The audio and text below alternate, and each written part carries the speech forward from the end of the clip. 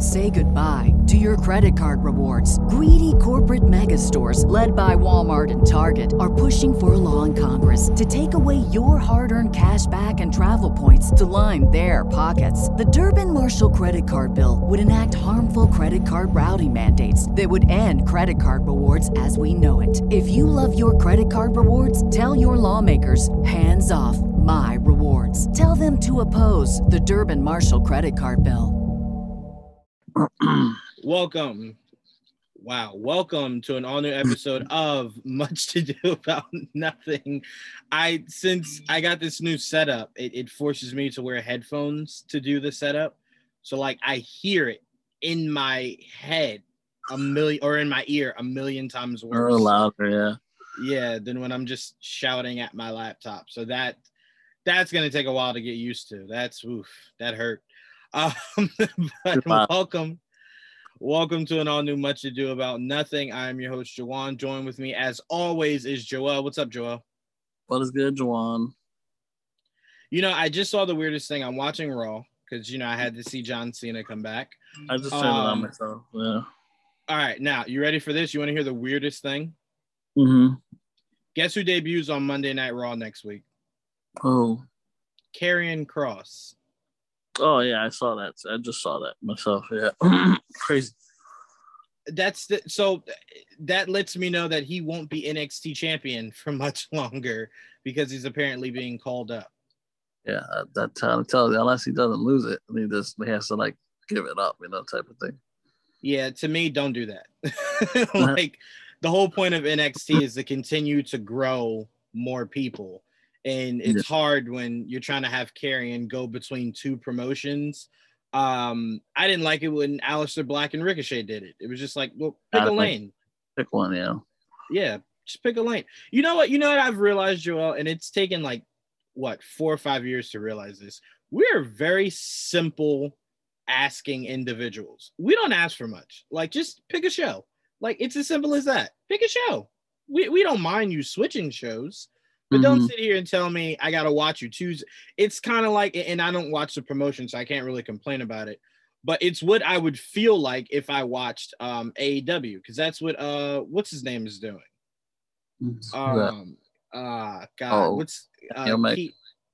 Kenny Omega. Yeah. Yeah, he goes on Impact because he's the Impact champ or whatever. And I'm like, yeah, he goes to different shows. That helps them promote, though. Even I watched Impact the week after he won the channel. That seems interesting. Now, I never went back, but it worked for that week, though. I'm like, I got to see what's going to. Nothing really happened, so didn't get too excited. But, yeah, it worked for that small bit, at least. I get it, but it's just come on, man. It even said, NXT, because obviously he's still the NXT champion, but I'm like, bro, he's got to come up off that, man. But I mean, that means that's Raw's way of saying what we have now, we plan on doing nothing with it. So we're going to bring in somebody new. Well, good. Fuck it. I mean, it's been boring. I got to say, the Money in the Bank was pretty good. I watched all of it and I was impressed. I don't know what the hell Peacock's problem is, but if that happens during SummerSlam, I'm not paying for Peacock anymore. Bro, you don't know that millions around the world are watching? How do you have streaming issues? Oh, I watched after. So, lucky you! Thank goodness it wasn't the problems it was having. Was during the entrance of the men's Money in the Bank, right? So luckily we didn't miss this is who won, this is how they won. It was kind of more so just lagging as the match was starting. But goodness gracious, could you have imagined if the world lagged while John Cena made his return last night? I was like, oh shit. Even I got excited though. Oh shit, John. Bro, I got excited too because it was just the idea of it was a breath of fresh air.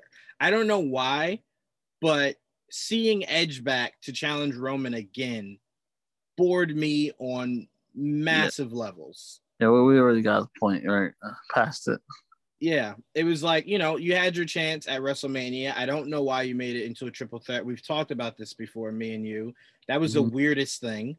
So once you did that, it was kind of just well, I don't need to see this again. Like I don't know who. It was just like when Goldberg beat Brock Lesnar for the belt and then fought him again at WrestleMania. It's like, well, I didn't ask for it the first time. I damn sure didn't want it the second time. Like, it's give me something else. It's move on. Right. But I do want to let's jump right into Money in the Bank because like you said, you saw it, you liked it. I would say the only downside of Money in the Bank for me was a repeat of what they did last Money in the Bank, which was giving someone the briefcase that not even the promotion is going to take seriously. And give, you know, they gave it to Otis, and then obviously they stripped it from Otis to give to The Miz. They gave it to Nikki.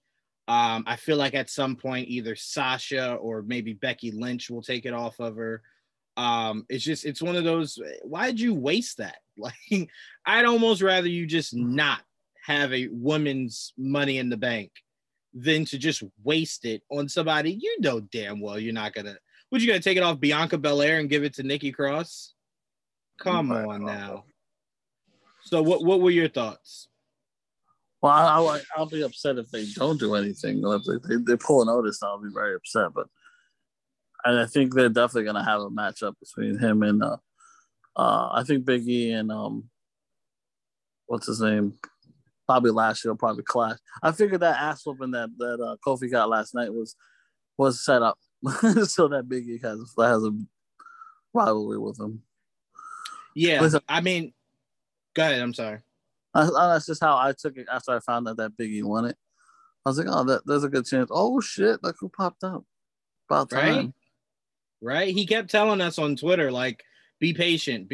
Everything will be explained. And it's like, okay. I have it on mute. Do you have your volume on? Is that his old theme song? Let me see. I can't tell. It's an updated one. It's a mix. It's a mixed one. Oh, okay, yeah, I prefer his original theme song. Yeah, well, it's better than what he came in with when he first got there. Right. At least it's like, at least it has some of the old intro in it. Yeah, it was so simple but like really good. Yeah. No, I'm glad you said that, and I'm glad I didn't cut you off and I let you say, because I 100% agree with you. I didn't even think the Kofi method. I just thought more so it's really hard to sell the New Day without all of the New Day. Right. So in my mind, I always pictured they would find a way to reunite them. And this is just like the perfect opportunity. Because if you look at it, it's like, well, clearly Cena's probably going to take the belt from Roman at SummerSlam. That will go on to be whatever it is. Probably, unfortunately, at some point, Lesnar will come back and take it from either Cena or Roman. So that's just going to be a forever growing annoyance over in SmackDown between no one new. Just the same three people that have been champions over the last decade. So I figure the only fresh start you can really get for someone that won Money in the Bank is Raw. Because it's like, well, Bobby Lashley is champion, and, you know, Vince enjoys his big champions, but I don't really see Vince seeing Lashley as a long-term solution as champion.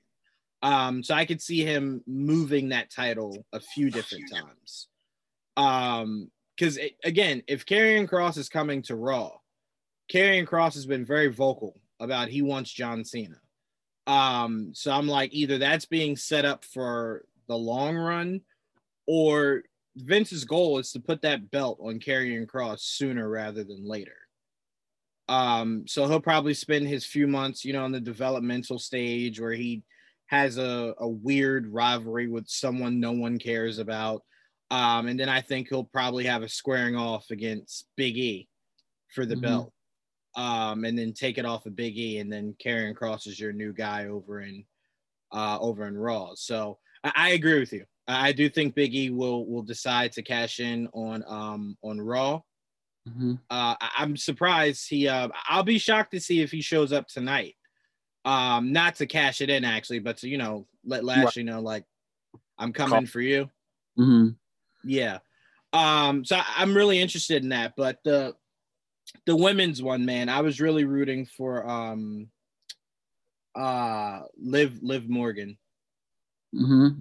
I like Liv. For the women, I didn't really have a strong rooting interest. I'm trying to think who was in it.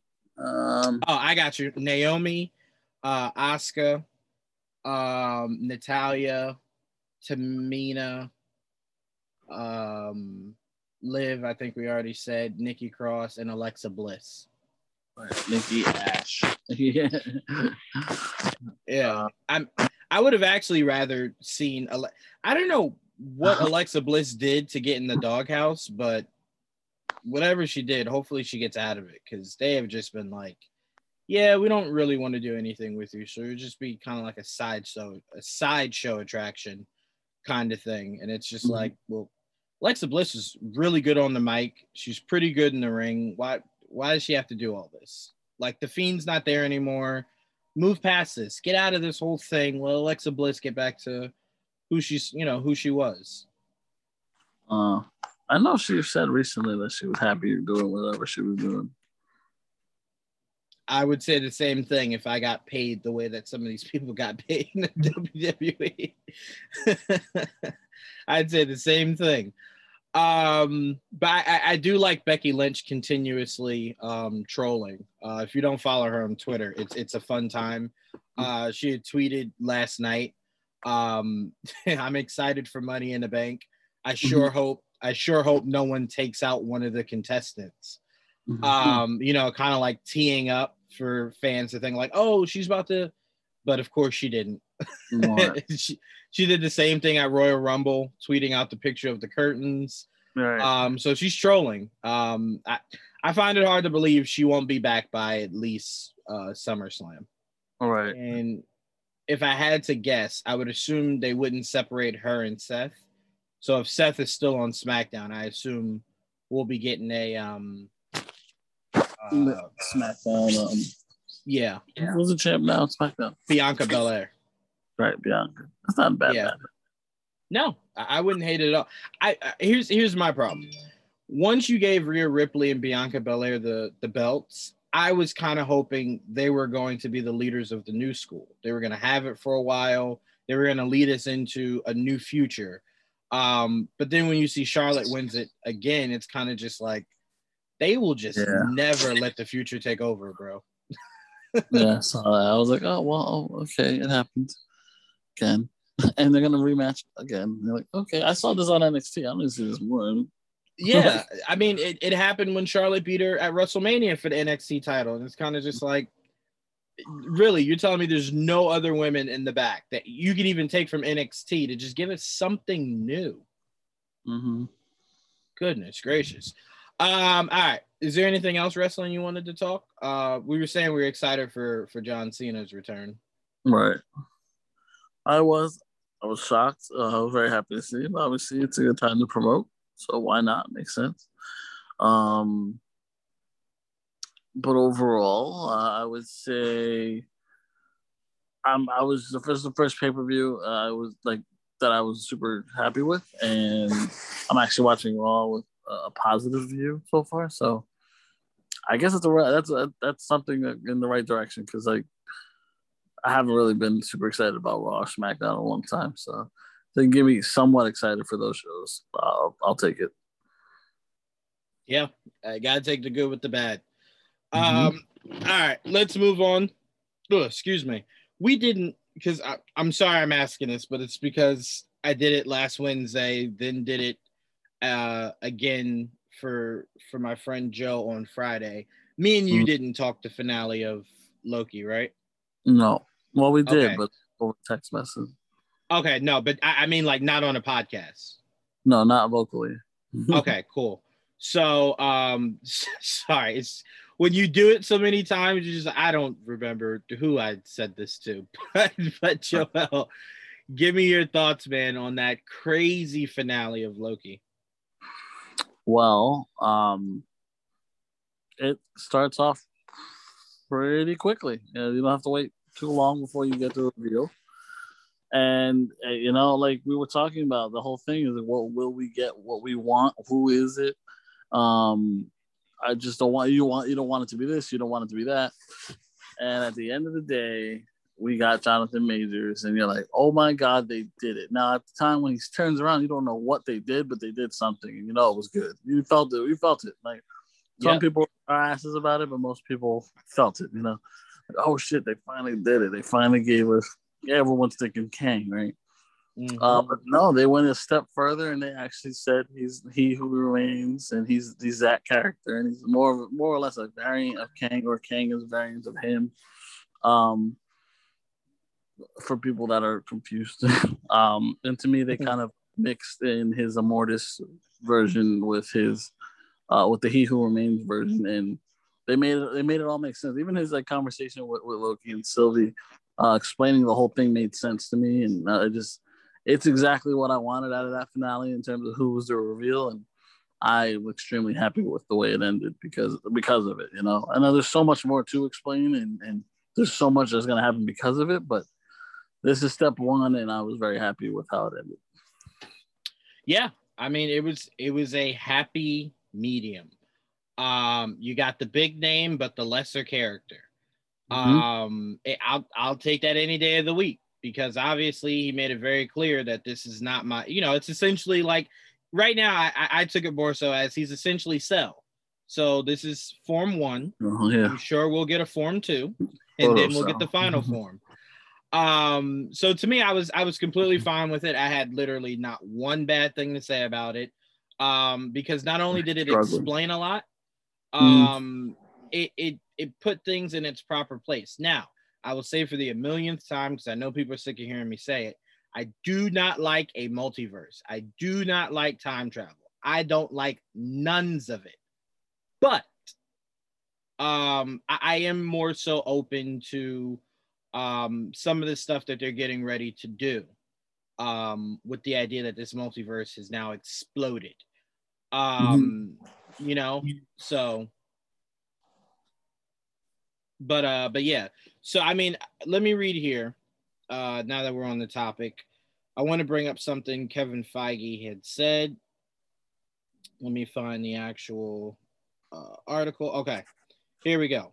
So Kevin Feige met with Marvel Studios recently to discuss the rules of the multiverse. Quote, I had a meeting with the whole Marvel Studios team going through the multiverse and exactly how to really deliver on the excitement surrounding the multiverse, end quote. Now, here's what's already boiling my skin, Joel, right? Multiverse, to people who know the comics and people who don't know the comics. The only way you can excite people outside of myself with a multiverse is doing the things that I've already told you I don't want to see them do. Not even in just a tongue-in-the-cheek way.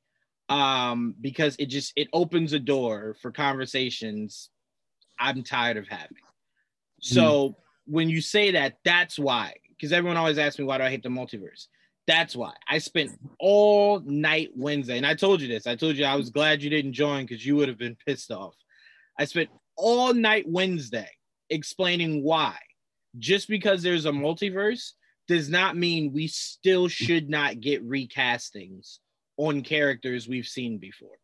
100%.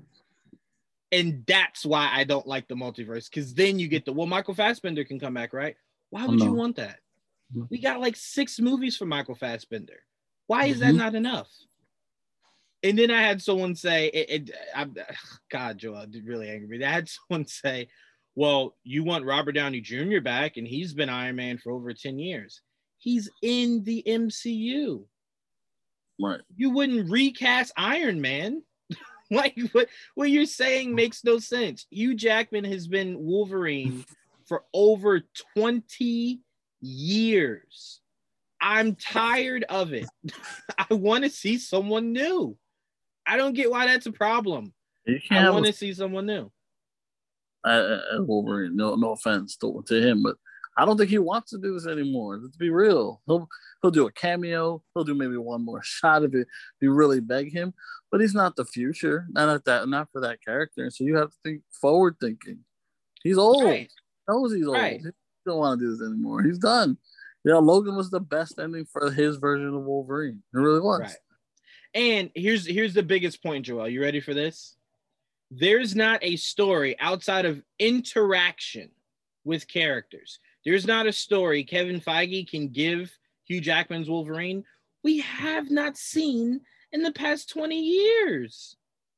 Mm-hmm. Think about it. Oh, God. Yeah, I was trying not to bring it up. I'm watching it now, and I'm just like, we just went over this, bro. Oh, so for our listeners, me and Joel are watching Monday Night Raw together, and Bobby Lashley just beat Keith Lee, and Goldberg has returned. I assume to challenge Bobby Lashley at SummerSlam, and it's just like, bro, there are just so many people in that locker room. Like, I swear Vince's mind is like, well, it's either Drew McIntyre or a legend. And it's like, bro, you'll never build anybody else up like Drew McIntyre if you don't give them a chance. Goldberg, every year, he comes back for like one shot. Every year. And it's like, bro, he almost killed The Undertaker. I thought that would have been his last time wrestling in a ring. Yeah. Oh, my God. This, you know what this is? This is a visual. You know how like girls always assume when boys played with action figures when they were a kid, it was just kind of like smashing them together. Mm-hmm. This is a visual representation of that. Yeah, that's all this is going to be. It's just smash, smash, smash, smash, smash. This is that entrance still hits though. Boom. Yeah. Boom. Yeah. It was always a great entrance. I could never argue that. It was always a great entrance. But all right, to loop back around. So to me, like I said, I want a new actor as Wolverine. I want a new Charles. I want a new Magneto. Yeah. I want a new everything outside of Deadpool. Fassbender doesn't make sense to come back. Like, it just even if you were, it doesn't make sense. Like, Magneto shouldn't be. First of all, they got to figure out how old they want their Magneto to be. You know, right. And it shouldn't be. That's what people are saying, and that's what bothers me. People are saying because there's a multiverse, you could just pluck him from that exact point in time. You cannot. It doesn't make sense. You could. That's why he lives in his own universe. That universe is dead, so we'll never see it again. You don't have to worry about it. Right. Exactly. Yeah. So to me, like I said, you can't move forward if you keep looking back. So to me, I've never seen this before. And that's why, Joel, me and you always say this, and then I'm going to move on because I don't like beating a dead horse. But me and you always say this. There's a difference between being a fan of a character and a fan of an actor. And anyone who wants these actors to return can't be fans of the character. There's just nothing else you can get from that actor. Like, you can't bring Patrick Stewart in and think he's going to give you another evolutionary performance. He's already done it. He's already done everything he could do. Why wouldn't you want to pass it? And here's the perfect example I gave them. You ready for this, Joel? Everyone thought Ian McKellen was the greatest Magneto to ever walk the planet Earth, right? Yeah, it was good. We would have never known how good Michael Fassbender was if we did not recast. Yeah. That's my point to them. They had no choice but to recast because they weren't really young at that point. No, right. But I'm saying we would have never known what another Magneto is like if we did not move on. Oh, we will though. Yes, that's my point. And I'm like, bro, I've never met people that just want to be stuck. Yeah, why? It's more fun to get new actors anyway. So like, oh, right, we got it's fresh. Look at a new car. We've had that car before. Right. I mean, it'd be like if your parents said, hey, you know how yesterday you had spaghetti? It's like, yeah, it was really good. It's like, cool. Well, this is what you have for the next 6 months. It's like, wait, what? Spaghetti. We can't have brand new plate. Right. Exactly. So that like I said, that's why when Feige says finding a way to deliver on the excitement, it's like, well, the excitement is people want the Spider-Mans back. People want Hugh back. I don't mind as of what they're doing. Like, if it's a one-off and fun, like I was against the whole bringing them back too, because I just didn't need I don't need that arguing like who's better, and I need this person, and like this one dude on Twitter who's like, I need Toby to be this permanent Spider-Man forever, and I'm like, fuck exactly. off. And that's the problem of even toying with this. Like I try to explain to people, because people are like, well, DC's doing the multiverse and you don't have a problem. Here's the difference, right? Here's I the don't have a problem with it. Well, first of all, we do, but second of all, there's literally nothing tangible there in DC. Like, like the only thing that they're bringing back that we've seen before is Keaton. That's it. And you already know, I didn't even want, like, if you wanted to bring him back to be like an alternate Batman just for that movie, by all means, you go have fun. You go play in your toy box. But to keep him, I was never happy with that. You know that. I don't need Michael Keaton's Batman to be the Nick Fury of the DC world. Give me a real Batman that's in continuity with the other heroes. So to me, there is no form of a multiverse I will ever enjoy that doesn't last more than 5 minutes in a movie. It all depends. That will always be my mindset. My mindset is, I've said it since they mentioned Skrulls are coming. And I've mentioned it once the multiverse was going to be a thing. And timeline, when they went timeline jumping, I was like, oh God, this is going to get confusing. I don't like it because it gets messy. There's a reason there's stuff like Crisis, because the multiverse was a mess. At least on the DC side, that was such a mess. Crisis happened to clean it up. You know what I mean? Right. Now, on the Marvel side, it was never that bad because it was pretty linear, and literally, What If was What If, like, to a degree. Like, there was no confusing it, you know? It was pretty obvious it was not in the canon or whatever the fuck. Now things are a little more gray, but at the same time, it is what it is. Now, when it came to movies, yes, there's so many different iterations of what we've already seen with, the Fox universe and Sony's universe, and now the MCU as a linear whole. I don't want to mess up what they've done so perfectly already. It's really where my mindset is. Introducing the multiverse as a nice gimmick for a couple of years, I'm cool with that. But I would not be upset if they closed that hole at the end of it. You know what I mean? I would not be upset if that shit closed right as Doctor Strange hits end credits. I don't need it as a long term, and it's why I just said when I did the podcast with Joe and Pete on Friday, it's what makes the Skrulls frustrating, because it's like, well, you're at a point now where it can't be anybody too big, because then you get the fan base that starts to question everybody. And it can't be anybody too small, because then who gives a shit? That's why I said they miss a perfect opportunity. And again, like you said, let me preface this. Like you said, it still could be the case, but it's why I said Sharon Carter would have been the perfect person to use it on, because she rides that line of who gives a damn. And of that tier of people going like, oh, Sharon Carter, that's crazy. Like, that's why she was doing all this crazy stuff. So to me, it's like Skrulls, you gotta walk a very tight line, man, because you could make it either really ridiculous or extremely annoying. So there's only one way to do it right. And you got to make sure that you nail it. Because what you don't want is people going, oh, well, I'm not too worried about when blah, blah, blah did this, because they're probably just a Skrull. That's not the real him. And it's like, right. No, that is the real him. Like, no, man, they're really gone. They're not a Skrull. They're not going to turn green. About Skrulls. Yeah, that's why. That's one when they said, I don't mind them, but like I knew as soon as it happened, crazy conspiracy theories are gonna pop up. I'm like, oh. Not everyone's a fucking Skrull, guys. Nah, it's gonna be so annoying. That's what we hate, though. That's what we hate, because then you get people that don't really know much about the world, but they just found out something by watching YouTube videos or whatever, and now they're this big conspiracy theorist, and it's like, bro, I'm not gonna indulge in that kind of conversation. Like, I'm not. No. I'm not. I'm sorry, I'm not. All right, let's move on. I saw something. I know you don't usually like to look ahead. So if you don't even want to go down this road, let me know. But I did see you know how at the end of every Flash episode, they give you a preview to the next episode? Right. I never catch it. I don't know why. You know why? Really? I watch it usually the next day. So it's like they probably cut me off before they show the preview. That's true. So I saw it and I freeze framed it. And I saw something, Joel, that I said, you guys, you just gotta It's always the good and the bad when it comes to the Flash, man. Do you want to know what it was? Sure. All right.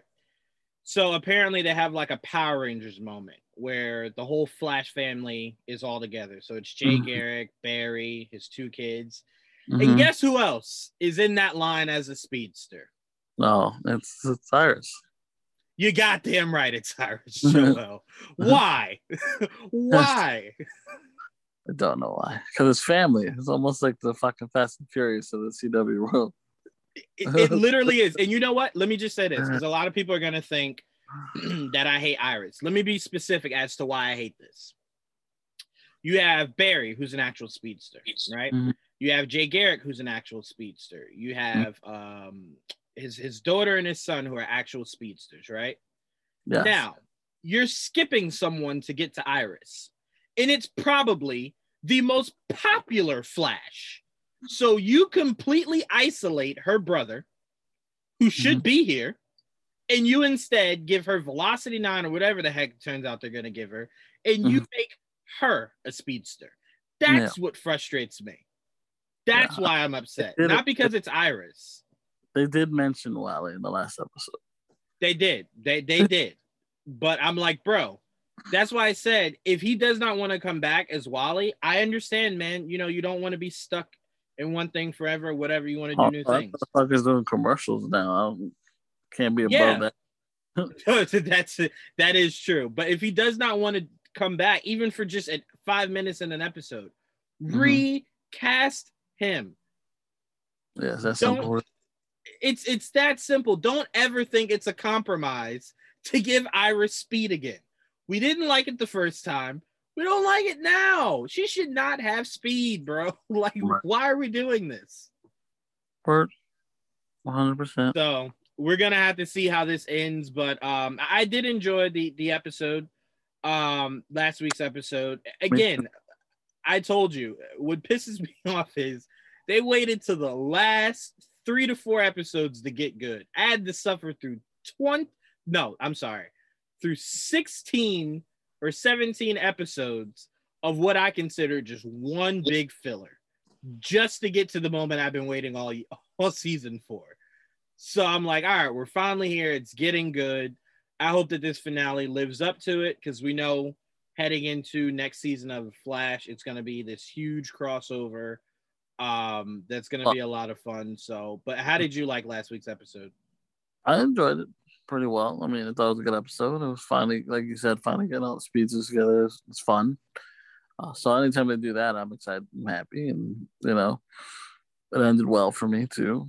With the way it ended, and I look forward to seeing how it ends, to see how next season begins. You know what I mean? Because that's really how it fucked up last year, because they had to kind of end it short. And even though I actually enjoyed the fact that it kind of left us with a cliffhanger, it obviously started terribly. You're like, oh, this it feels like it should have ended last year. And you're like, God damn it. So it kind of like started off the season kind of dull. But that shouldn't be the problem. Like you said, we're going to have crossovers in the first half of, or at least in the first couple episodes of Flash next season. And so I think, but it's not going to be like a giant crossover. It's going to make every episode like an individual crossover. And we don't know why or how yet. So that's really the fun part about who's showing up and why why it's individual, you know? That's what I'm more forward to, Yeah, no, I'm with you. I kind of wish that they ended last season the way that, started this season the way that Titans did, to where clearly you're wrapping up what you didn't last year, but you wrapped it up within the first episode, and then we were full steam ahead. Right.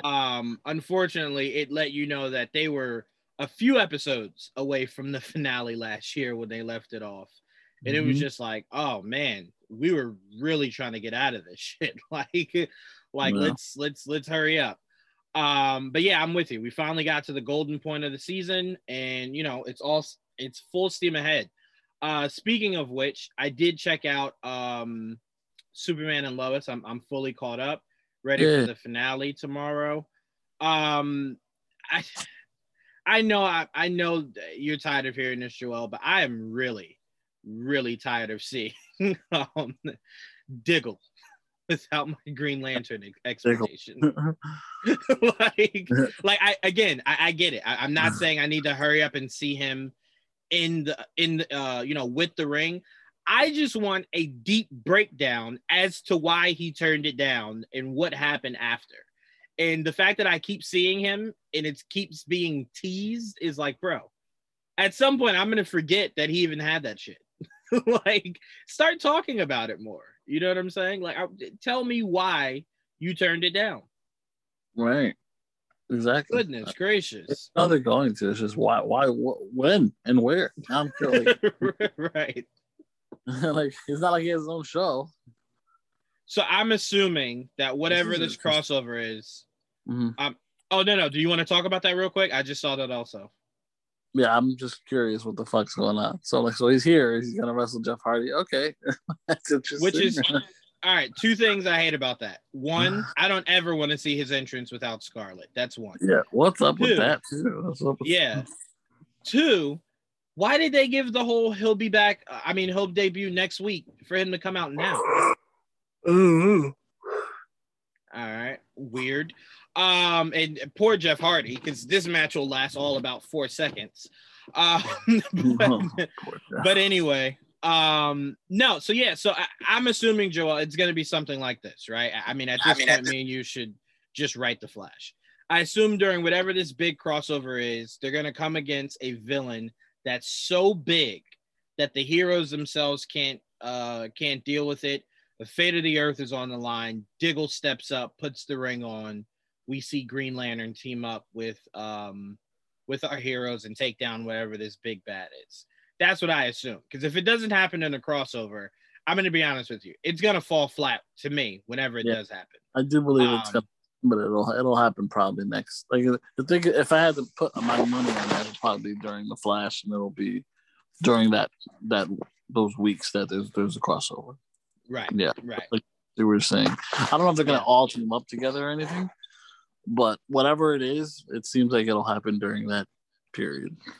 Right. Because to me, if it doesn't, it's going to lose all its flair to me, just to me, whenever you actually do it. Because I'll forget at that point. Because, it's not like Diggle is a steady in any of these shows. So it's not like a constant reminder of him. So if it just pops up one week, it's just going to be like, oh, I completely forgot. And I know Diggle moved to Metropolis, but most of Lois and Superman and Lois takes place in Smallville. So exactly. Right. So it's like you move to the one town that we thought we could get some you being included in something, only for them to move. And it's just like, yeah. Oh my goodness. You know what? I know this is gonna sound crazy. I do hope they move back. I do hope that this isn't permanent. We'll see. Because to me, I kind of feel robbed. We never got to see them really in Metropolis. Mm-hmm. Not much. Yeah, so I'm like, can I get Superman in Metropolis? Maybe. You do, but it's usually when he's fighting things. Right. But to me, I'm like, all right, you moved. Did you think your villains moved? Like, they're still there. That's why he's still on, what do they call it? On speed dial. He's like, right. I hope you didn't leave us. Still there. Yeah, I get why they did it, but that was my biggest issue. I remember telling you, I would have liked it if we had season 1 in Metropolis and it ends with something happening to where, I'm sorry. It ends with Lois being pregnant and Clark saying, you know what, it's too dangerous here. I think we should move back home where it's kind of quieter. We can kind of do things on a smaller level. And then, season 2, you can kind of just age up to the point you are now. Because that's essentially what you did. We heard Lois was pregnant. She had the baby. And then next thing we knew, they're fucking adults. So it's like, it would have been the same thing if you wanted to do that. Crisis. It was like they had twins. They're like, what, twins? And they're teenagers? Right. Right. So it wouldn't have been any different if you gave us a season 1 with them in Metropolis and then he finds out she's pregnant and then they move to Smallville. Like, I would have been fine if they did it that way. That way we had our time in Metropolis. We get to see Superman against all his best bads, and then he can make new bads heading to Metropolis. I would have been fine with that. Yeah, I've been 100% fine with that. So anyway, all right, let's move on. We got some news. Actually, I want to talk about this before we go back to Marvel. I know you, Joel, and I know to you, this isn't a big deal because I know you're going to say, well, I don't think anyone thought any differently. But this did catch me a little off guard, just a little bit. Colin Farrell says he will only appear in about 5 or 6 scenes for the Batman. Is that something that you're kind of just like, yeah, okay. I didn't think he would be like a, super important in the story itself to be in majority of it. Or was this kind of just like, oh, wow. So those must be 5 really good scenes. I don't know. I always figured he was a side character, so I didn't really need him to be there the whole movie. But yeah, maybe less than I expected. But as long as they're meaty, I'll take it. I did see. I don't usually watch these. But I did see a what do you call it when they're shooting? God. Pictures? No, it was an actual video. Oh, set video. Yeah. So I saw a video of it's like Bruce Wayne walking up to. It's like them coming. The shot. The only shot we've ever seen, really, photo wise, of the Batman is them on the courtroom stairs or whatever those stairs are. Yeah. So it's a video of Bruce looking like he's walking up to Carmine, and Penguin stops him. So I immediately thought, because me and you watched Batman: A Long Halloween. You actually read the comic. So I'm not trying to say this like this is news to you or anything, but in Long Halloween, for our fans listening, Bruce and Carmine know each other because of Carmine's history with Bruce's father. So Carmine's very fond of Bruce. So what I thought was, if Bruce is walking up to Carmine like that in this movie, he has to be familiar with him. So, to me, I took it as Carmine, Penguin stopping him like, whoa, like, who are you? Like, don't just walk up on him and say it again. So yeah, I don't know you. Who are you? Yeah, exactly. And then, so it looks like they might be going the route of Bruce's father and Carmine go way back, So only reason I bring this up, Joel, is remember how they said there will be elements of Long Halloween in this movie? Yes. But we had no inclination on what the connections of that could be. So I only bring it up to say it looks like that might be one of the connections, is that Carmine and Bruce's father go way back. Which lends to what me and you said when we actually saw the trailer for the first time, of this looks like it might go the Telltale route, where Bruce's father might have been in some stuff that he shouldn't have been in or didn't know that he was in. But his hands are not clean. So I'm like, okay, this is just making me more excited for when we get this next trailer that I think will give us a lot more meat to the bones on what this story will be about exactly. So I'm just really excited for it. I'm excited for part 2 of Long Halloween. I'm excited for the Batman trailer. This is gonna be fun. This is gonna be really, really, really fun. But yeah, I just took it more so as, if he's only in it for 5 or 6 scenes, these must be 5 or 6 of the best damn scenes ever from Colin Farrell in this movie. All right, let's move on. Me and you talked the Titans trailer, right? I don't know. I don't remember talking Titans. All right, let's get into Titans then. So we got I'm gonna call it the last trailer of Titans. Because it debuts in like 3 weeks. Right. I could be off maybe a week. Maybe it's 4 weeks or 3.5. It's soon. So I'm assuming the last trailer, mainly because I don't really need to see any more than what this trailer gave us. I did not like this trailer until I saw the shot from the animated movie where Red Hood throws the heads on the table in front of all the mafia bosses. I was just like, okay, all right, this is kind of cool. and then seeing Red Hood and Nightwing fight each other. And then you see obviously Red Robin. Why can I never remember his name? Tim Drake. You see Tim Drake crying at the restaurant because obviously they're reporting on Robin's death. Mm-hmm. So that actually I think we did talk about this, and here's why. Because I think me and you agreed that since we saw the trailer, it's extremely obvious that Bruce doesn't bring in Tim Drake. Dick does. Yeah, I do remember having that conversation. I don't know if it was during this show, but yeah. But you do remember the conversation, right? Yeah, okay. I do.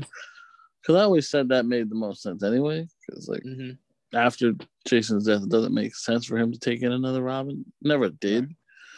Right. But what it seems to me is like now Jason died, time has passed. Bruce either, I don't know, it looks like Bruce fucking kills Joker, but I don't know if that's the case.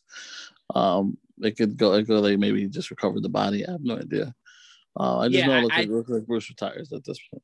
I was just about to say that. I'm glad I was just about to say he either killed Joker or he retired. Either one I don't like. So either way, he's retiring. Right, exactly. Yeah, he's past his limit. He's like, I'm done. I can't do this anymore.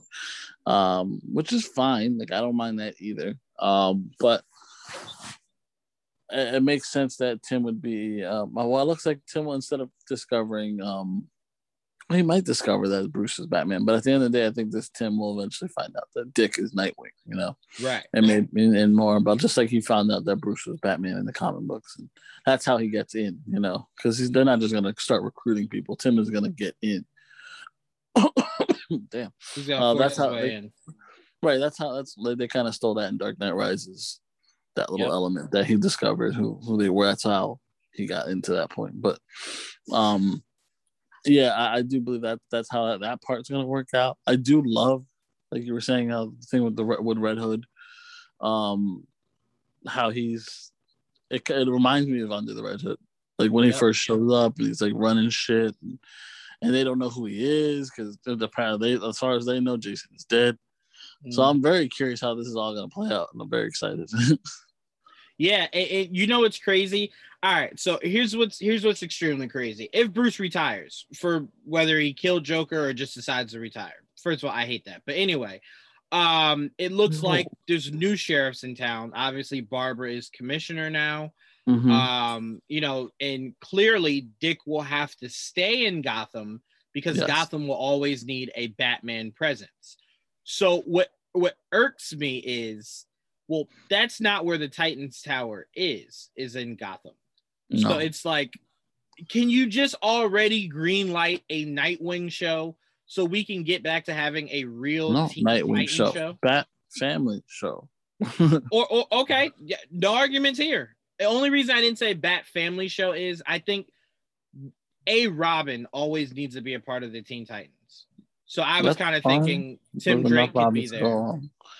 You can share Robins. Robin doesn't have to be full time. Okay. All right. Yeah. Okay. I can see that. To me, it's just like you got to spin it off because at this point you're just telling Batman stories that happen to have the Titans involved. Yeah, it's basically the Titans take over for Batman. I'm like, well, that's a lot of guys. You don't need that many people. Right, exactly. It's basically you have a mini Justice League. You don't need a whole mini. Gotham was bad, but one man was taking care of that shit. You don't need the whole mini Justice League taking care of that shit. Exactly. That's a world thing. But I look, as long as they start dwindling a little bit, like I don't mind. Like they gotta Hawk and Up gotta retire. Stuff like that. Especially if Donna gonna come back. That's already OP. We're good. You know what? I know where they can go. I'm gonna say this. We just said we want a Bat Family show, right? So clearly Barbara Gordon is she's still in the wheelchair. She's the commissioner. So we're not even counting her as Batgirl. She's the commissioner and pretty much just your eyes and ears, right? She's your comms, right? Mm-hmm. Nightwing is clearly your Batman. Tim Drake is clearly your Robin. Yeah. Red Hood is your kind of pops in and out. Wild card. Right? Exactly. Now, if you wanted to bring Hawk and Dove over to that, not as full-time, not part of the Bat family, but kind of regulate them in and out to where they're kind of helping out when need be, I would accept that more than ever seeing another season of them with the Titans. I agree. I could definitely chew on that more than them being part of the Titans. So, because to me, it's like if the Titans get any bigger, it's going to be like, well, you're just making Justice League with children. Yeah. It's not the Teen Titans anymore. That's what it is already. I mean, you basically have Superman, Batman, Wonder Woman. You just don't have the other like mini versions, but you know, everyone else is there. I mean, you know, they're missing Cyborg. I don't need to get into that shit. So you have Beast Boy, Raven, you know, like Starfire. You have enough. There's definitely a mini Justice League right there in Gotham now. So everything's taken care of. It's just like I'm very curious, like where the show goes, because I know there's already talks of there being a season 4, and I just hope there's some. I hope there is some type of spinoff, you know, so that the Titans can do their thing separately from the Gotham City. Like it doesn't have to be Gotham. Not everything has to be like centric in Gotham. This is definitely more of introducing Red Hood and introducing a new Robin. I get it. That's fine. But you got to remember, it's called Titans. It's not called the Bat Family. And as much as I love seeing them, they can't let them take the focus away from the rest of the team. Right, and that's what they always do. I mean, that trailer, essentially, outside of a few shots of Blackfire and Starfire, that trailer legit was Under the Red Hood. Yes. Yes, it was. And it's like, bro, you can't call the show Titans if your focus is only going to be on Nightwing and whatever Nightwing is doing. It's like, well, that's not a team. That's just Nightwing. Like, but I'm with you, and I want to give you all the credit for this show because you're the only one I ever heard say this. HBO Max would make a shit ton of money streaming wise if they announce at Fandom that Titans is renewed for season 4. But there's a caveat, and that caveat is with addition comes subtraction, and the subtraction is we will now be getting a Gotham Night show. Yes.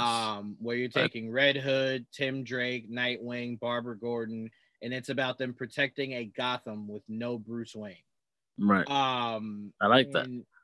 That would be perfect. You know, then you can bring Cyborg, not back. I'm sorry. I'm thinking what logically it should already be. You can bring Cyborg into the Titans, remove Hawk and Dove.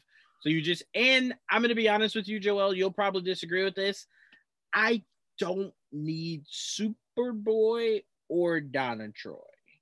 I don't either, but if they're there, I'm not going to. It's almost like if you're going to do it, because they introduced them for a reason.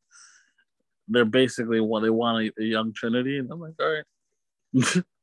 Part of me is kind of just like, here's my mindset. I have not felt as though Beast Boy, Raven, and Starfire have had proper spotlights because you're introducing, like you just said, the baby Trinity.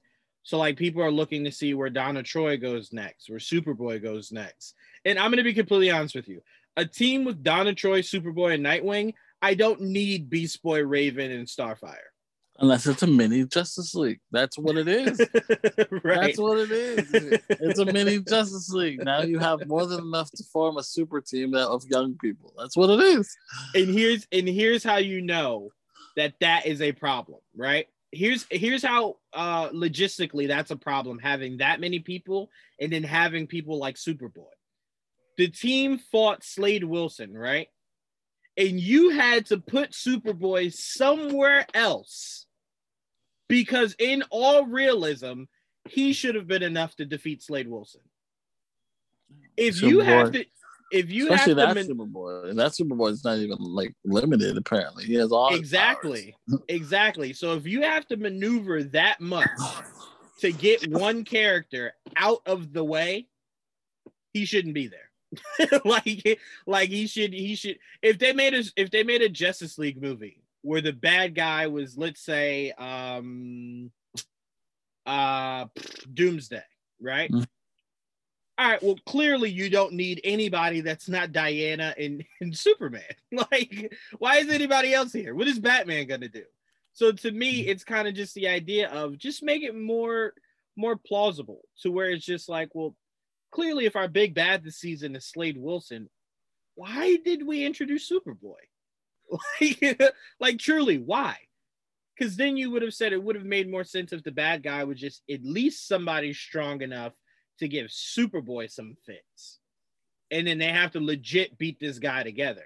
Nightwing beat the dog shit out of Slade Wilson by himself while everyone sat in the car. And I'm just like, you're just wasting characters at this point, bro. Like, I wonder if they explain what happened to Ravager. That would be nice. That would be real nice. Part of me wishes that they didn't screw up the relationship between Jason and Ravager, because I would have liked to have seen that team up as he's rising to power. I still see that happening. Like if I've heard rumors that Red Hood might get his own show. When the Red Hood gets his own show, then I would not be opposed to seeing Ravager show up on that show. I'm with you. I would love to see them as a team bounty hunting. Yeah. I would love it. I really would love it. That'd be cool. Yeah. All right, let's move on. We got some more Marvel stuff to talk about. I want to read this. Nia DaCosta opens up about working with Marvel. Quote, "It's amazing. It's more freedom than I've had on anything. It's great because we're all just comic book nerds who want to make a great comic book movie." Unquote. I love this. I love this, especially if she is a true comic book fan. And I'm not saying that like a gatekeeper. I'm saying that as if she really knows the source material, it makes for a sweeter story because she's not just giving you something that sells. She's giving you a story that she truly cares about. And I say that because we've gotten, I can only imagine millions of superhero projects from people just looking to make money.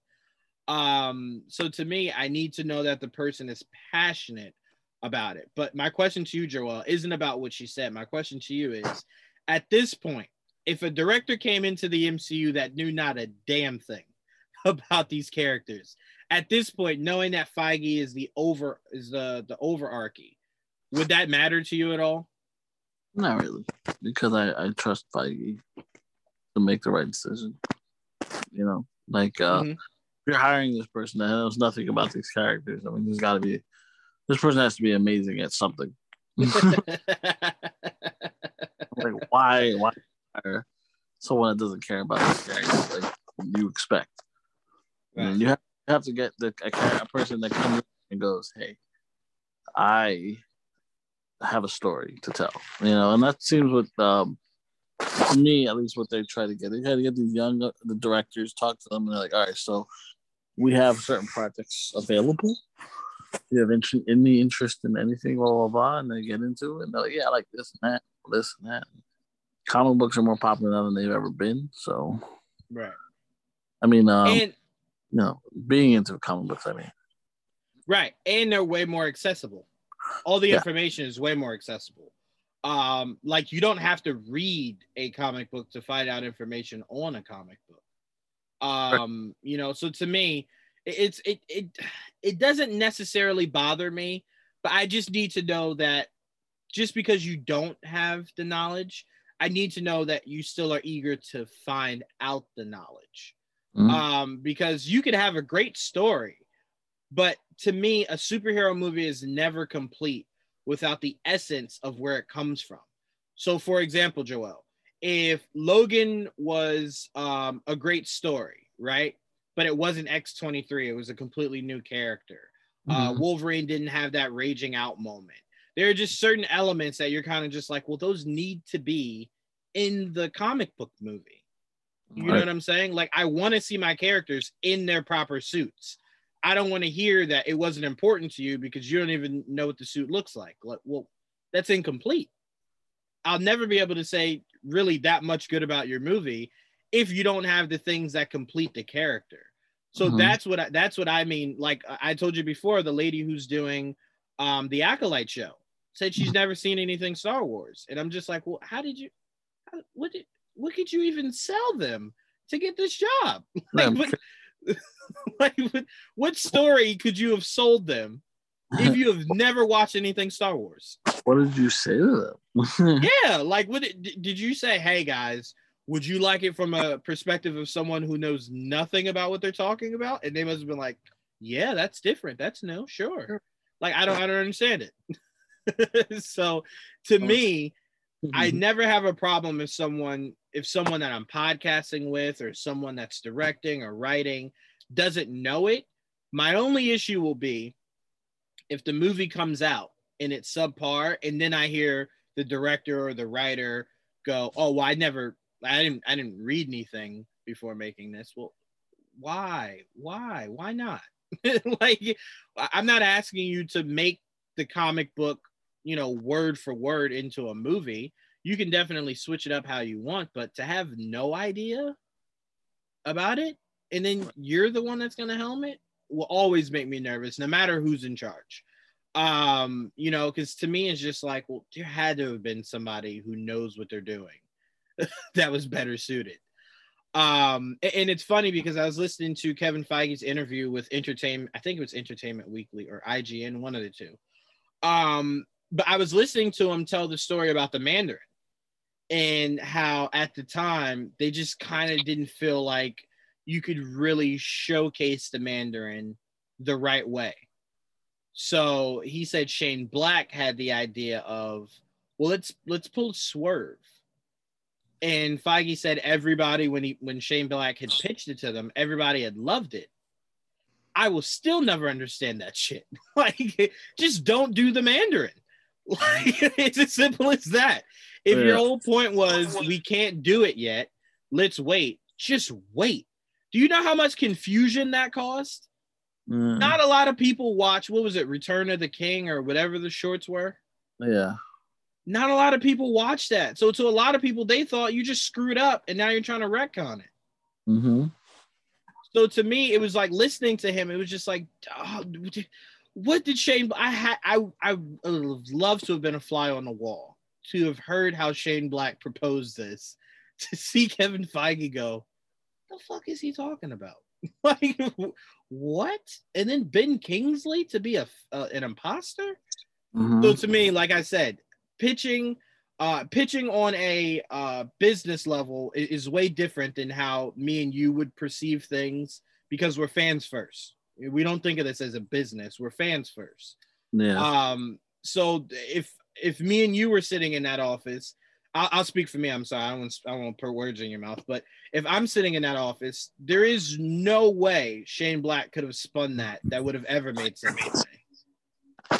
Yeah, if they were gonna have that, if they're gonna be so gun shy about the Mandarin, I'm like, why are we using him? I don't know, especially if we're gonna introduce fucking extremists. Like, they're already the villain. What are we doing? Like, what was the point? Exactly. And it's like, you could have just done a better job developing AIM and building it. Like, I think people forget. Again, I don't know how that would have looked in 2000 and what was it? 14, I think, when that movie came out, or 13, one of the two. So I won't speak on it like, oh, you could have just easily done this. But MODOK was an Iron Man villain. Was, they had some fights back and forth. You could have done MODOK because you already had AIM. So I'm like, there were avenues that could have been taken that were not a waste of a character that you just so happen to retcon because the times now are asking for more diversity. Right. So to me, I'm like, MODOK was sitting right there. You had AIM right there, literally right there. The AIM should have been the main villains, period. Thank you. There you go. So we don't need to hash on that too long, but I just wanted to bring that up because, like I said, me and you are never gatekeepers, Joel. We're never telling people, well, if you've never read a comic book, you should always keep your mouth shut. We just tell people, if you've never read a comic book, go read one.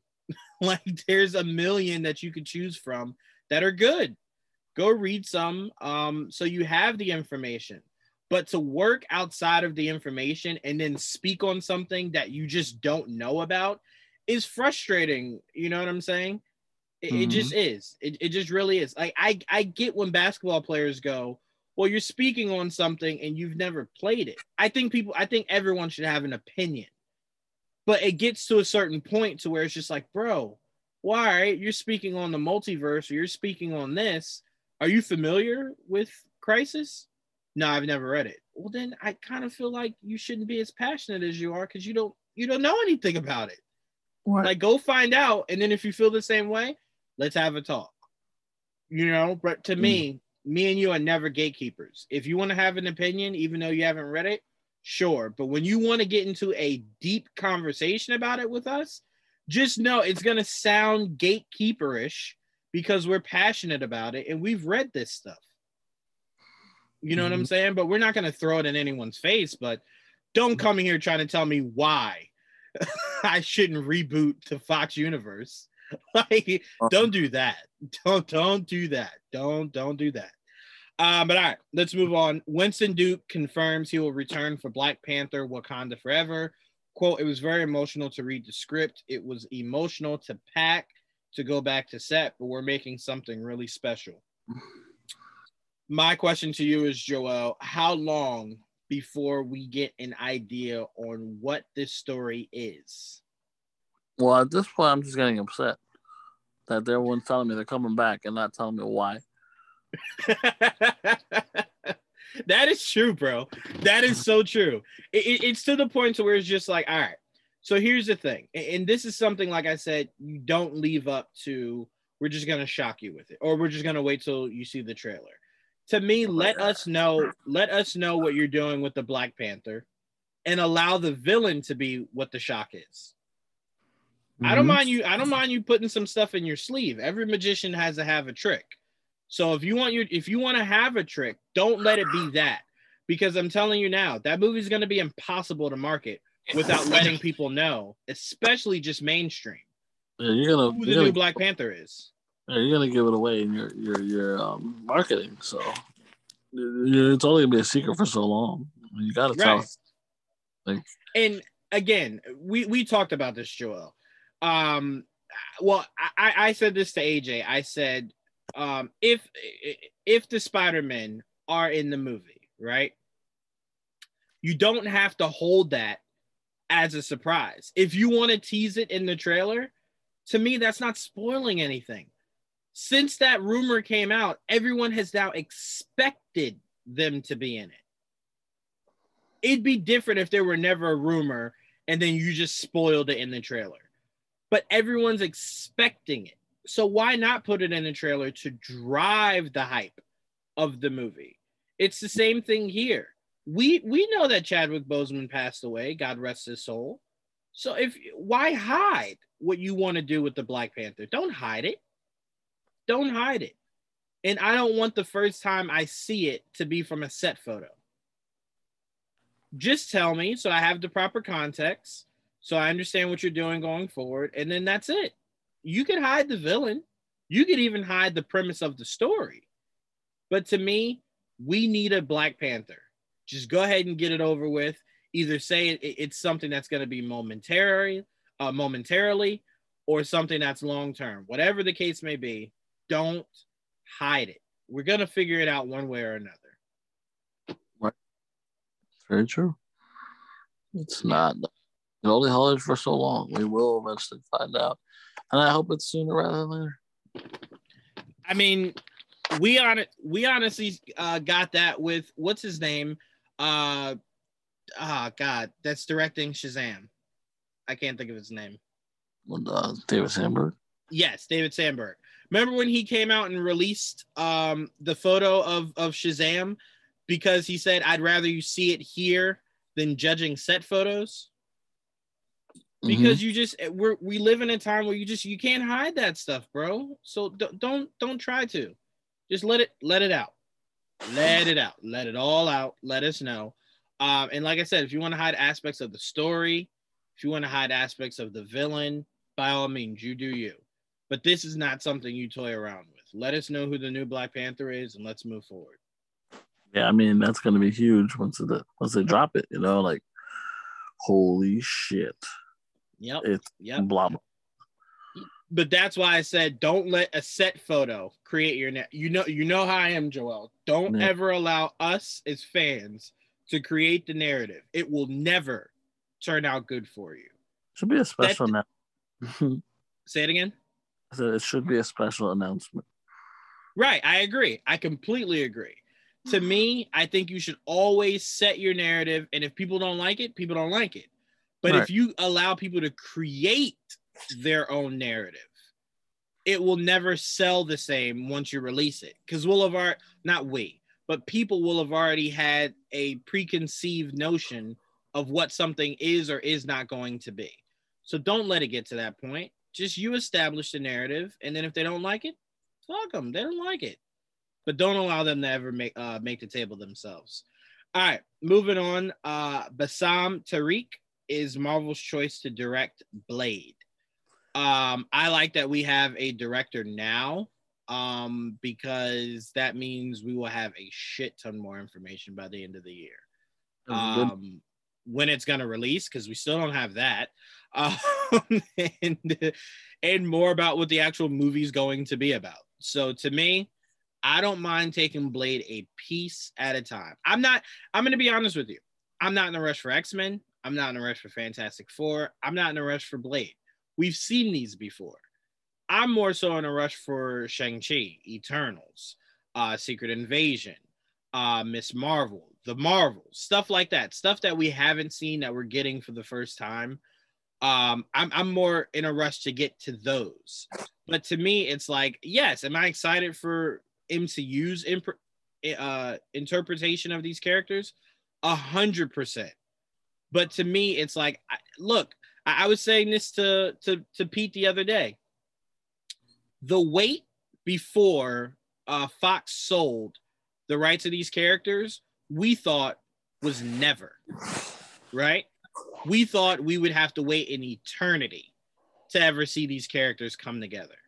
Now it's a possibility. So if you tell me I just got to wait 4 to 5 years, okay. Like I could wait 4 to 5 years. That's not a problem whatsoever. So to me, it's like if this Blade news comes 3 months at a time, I'll take it. But I just assume that if we have a director now, we'll have all the information that we want by the end of the year. But what are your thoughts, Joel? Well, I think that's a positive, considering it was one of the only movies announced that didn't have a director attached. And you're like, well, all right, well, we'll take your sweet time. We'll get there. It doesn't have a date still. It's like, all right, we don't know where it's going to take place or what time, like what time period. I mean, like release date, what I mean. And it's like, all right, so when does it take place? Does it matter where it takes place? Because that's a whole different type of movie at this point. They've mentioned vampires before. Obviously, they mentioned them in Loki. But like the whole thing with vampires and Blade, that's the opening of a whole different world, So I'm excited, of course. I can't wait to see what he looks like as Blade and like what the story is and who else is in it. And the fact that Blade's getting such a big push that he's getting his own movie in the MCU, not a series. You know what I mean? So I'm very proud for the character. And I wonder in what direction they go with it in terms of like where he fits in the MCU. Like, is he going to be a prominent member of the Avengers, or is he just going to be more of a side piece? Is he part of the dark team, like the Midnight Sun or something? I don't know. I'm very curious where they go, how they do it. Yeah, because there's so many different ways they can go. I mean, in my mind, he is going to be the start of the Dark Universe. I think Doctor Strange will toy around with it. But I think he will definitely be the spearhead of leading us into a much darker universe than we've gotten so far in the MCU. So to me, he's very important. And again, we can't even say the actor is why he's getting the movie, because no one would have ever expected Oscar Isaac to do a show instead of a movie. We would have expected Moon Knight to be a movie. So to me, it's like, well, that's not why. It just means that movie is going to hold way more weight than whatever Moon Knight's going to be doing. So to me, like I said, I'm willing to wait it out, see what they say, and then act on it accordingly. But to me, like I said, I've seen Blade 3 different times. So like I've at least got something to chew on when it comes to Blade. So I can wait. See what they do. Because we know it's going to be good. It's just a matter of when it comes out. A lot of people are speculating one of those dates in 2023. Mm-hmm.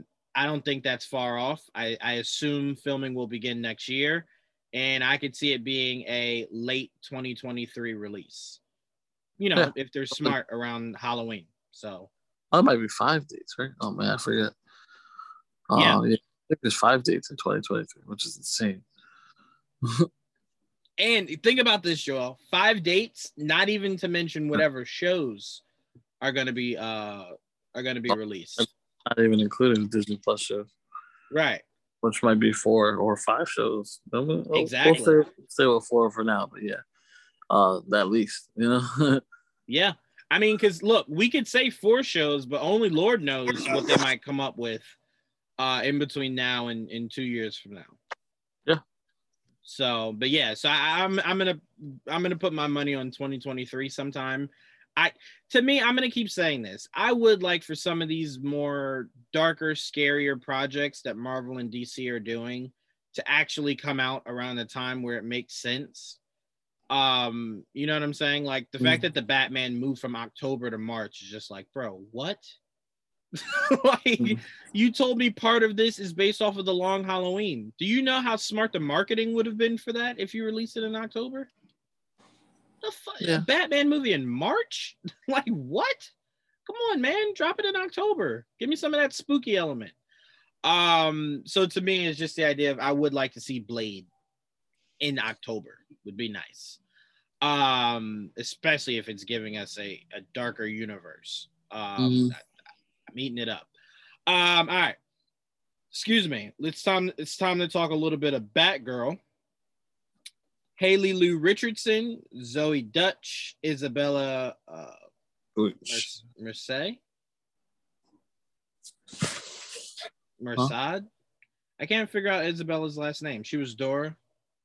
Say goodbye to your credit card rewards. Greedy corporate mega stores, led by Walmart and Target, are pushing for a law in Congress to take away your hard-earned cash back and travel points to line their pockets. The Durbin-Marshall credit card bill would enact harmful credit card routing mandates that would end credit card rewards as we know it. If you love your credit card rewards, tell your lawmakers, hands off my rewards. Tell them to oppose the Durbin-Marshall credit card bill.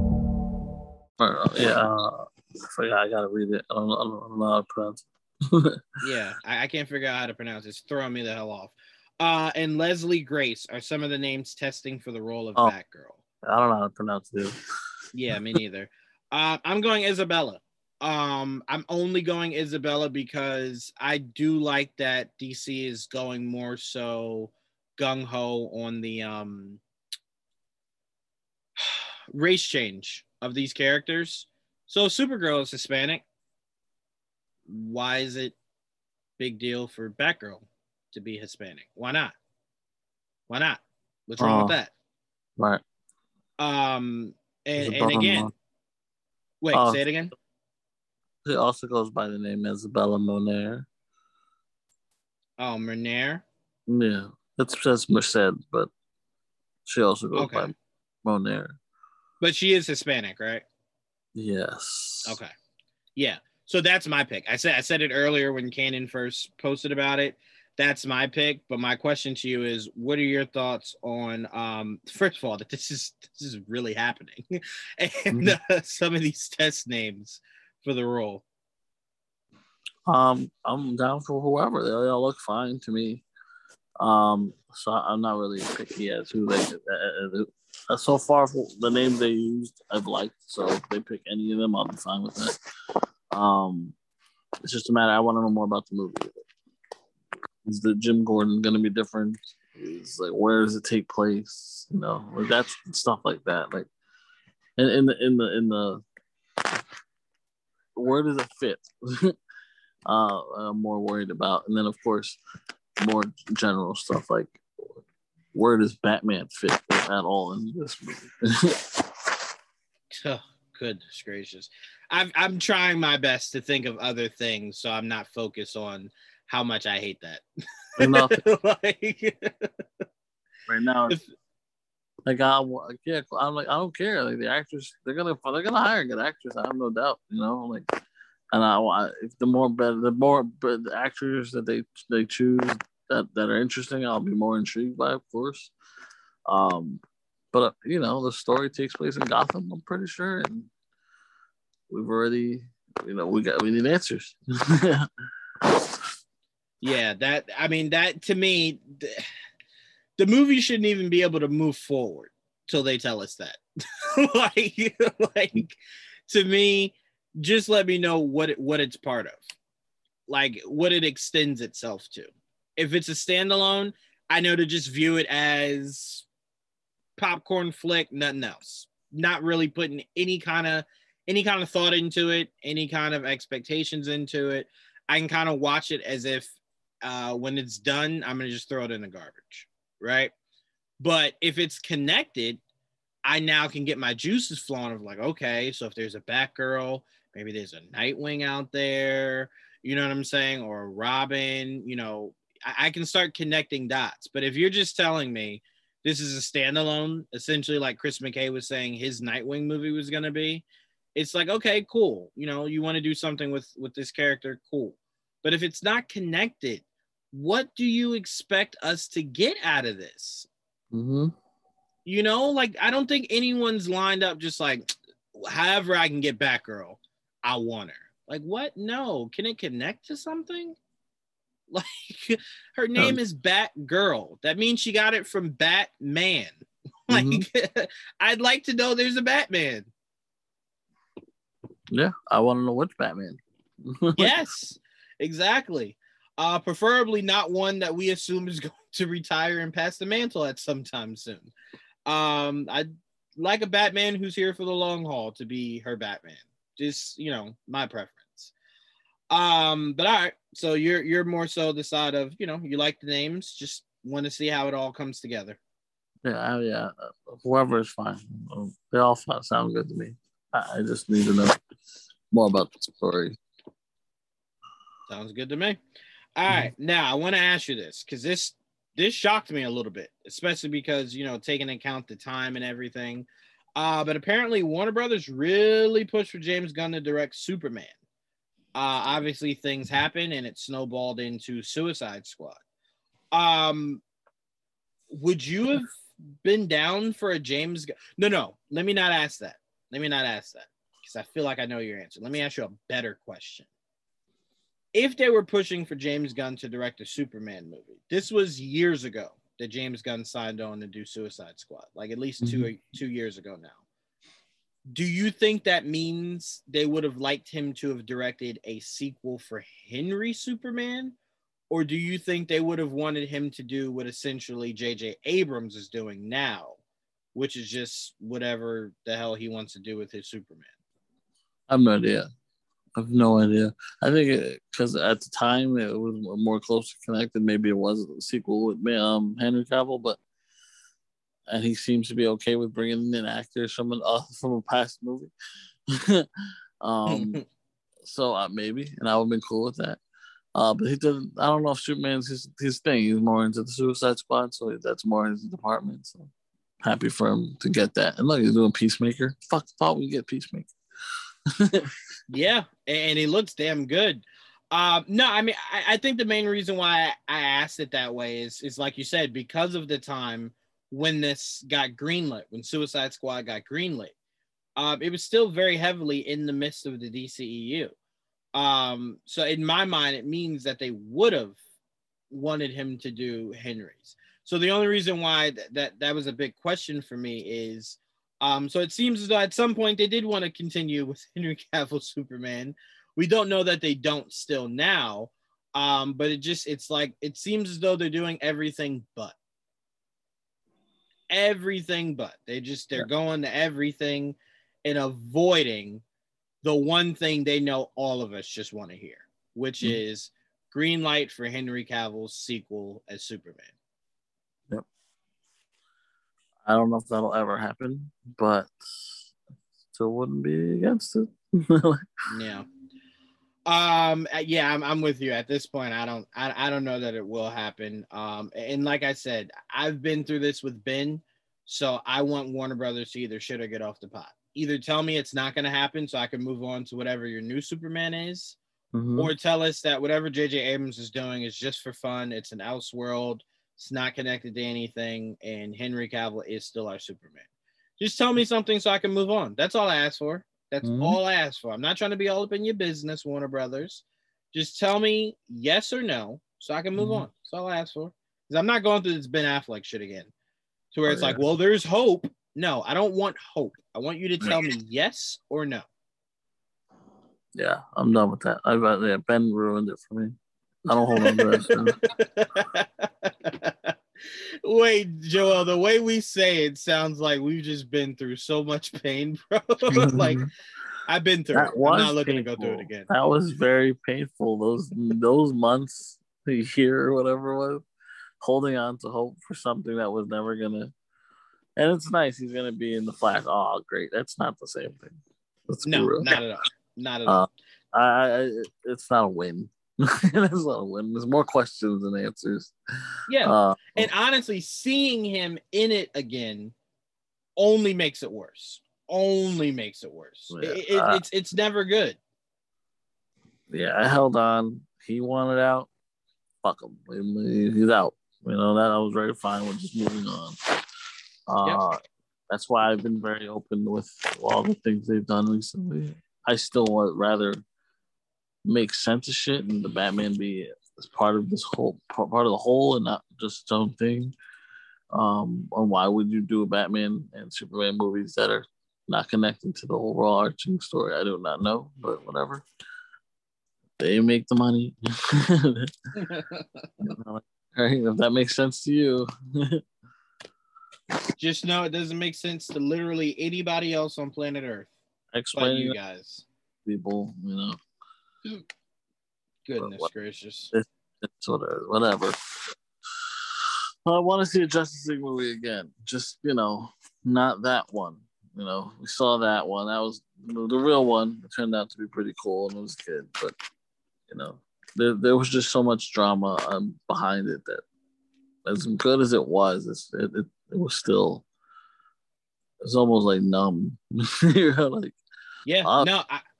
I completely agree. And that's another thing I want Warner Brothers to come out and give a definitive answer on is I'm tired of still seeing, after March, still seeing hashtag restore the Snyderverse.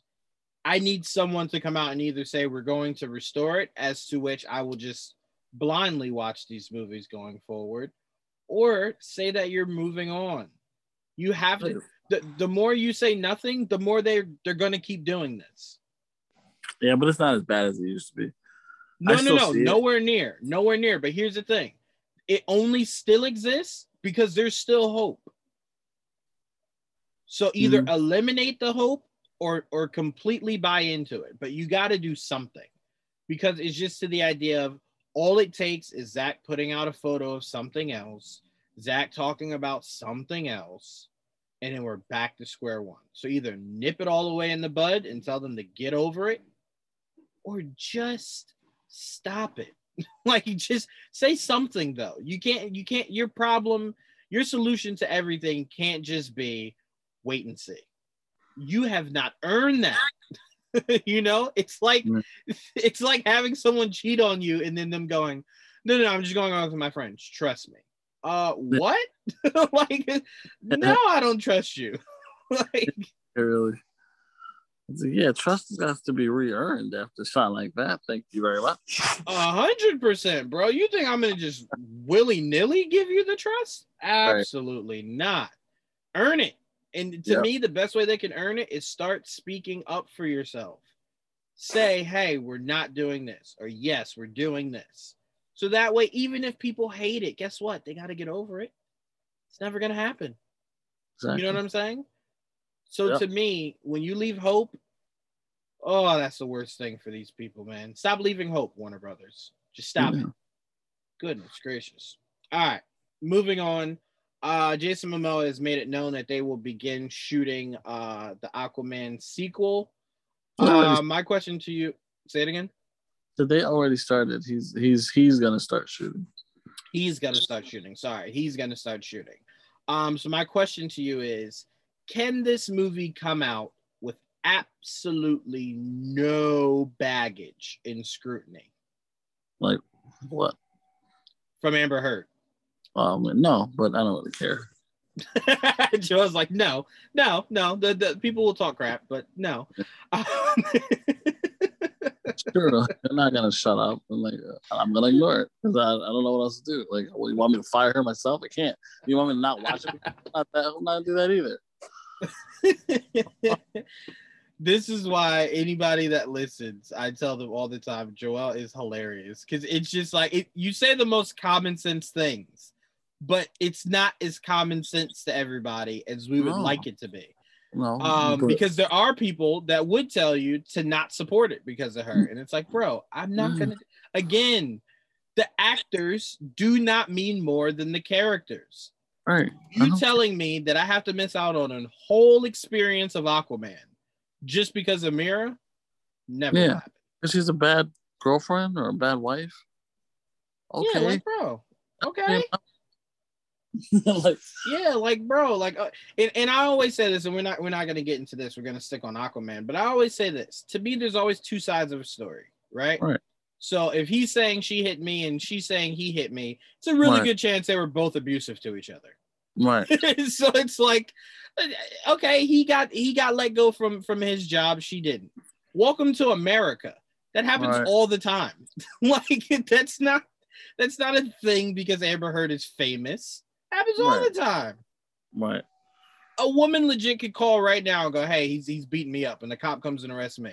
He doesn't even try to find out if that was the truth or not. Sure. So to me, it's like, there's no, come on, guys, no. So anyway, I'm excited for this movie just to see where it's going. Again, like we said before, Joel, because I think we spoke on this before when they gave us the name title. You shot your load with his villain, so it's like, well, that's really my only question. What the hell's the villain? Yeah, who's the villain? How does that play out? Yeah, same here. I'm very, very curious how they're gonna play through that because we don't know. Like we know Black and Manta, we can't even speculate. Yeah, I have no idea. The Lost City, or is that what's called? Or some shit. Hold on, I got it right here. The Lost Kingdom. The Lost Kingdom. So it's like, all right, what the fuck's that? Who the fuck is that? Like what? Like I don't know. I have a lot of questions. All I know is that this guy's gonna be in it. The from Game of Thrones. I'm like, oh, cool. Is he a villain? I don't know. Like, he might be. He was a good villain in the show, so I'm assuming. But like, I know, like, apparently, Momoa's gonna go blonde. Is he going all blonde, or is he gonna go to that half-ass blonde that he did in the last movie? Which I'll take. I'll take either one. Because I love the homage to the original hair color with just the sun-kissed, hair. I thought it was fine the way it was. But if they want to go more blonde, I'll take that too.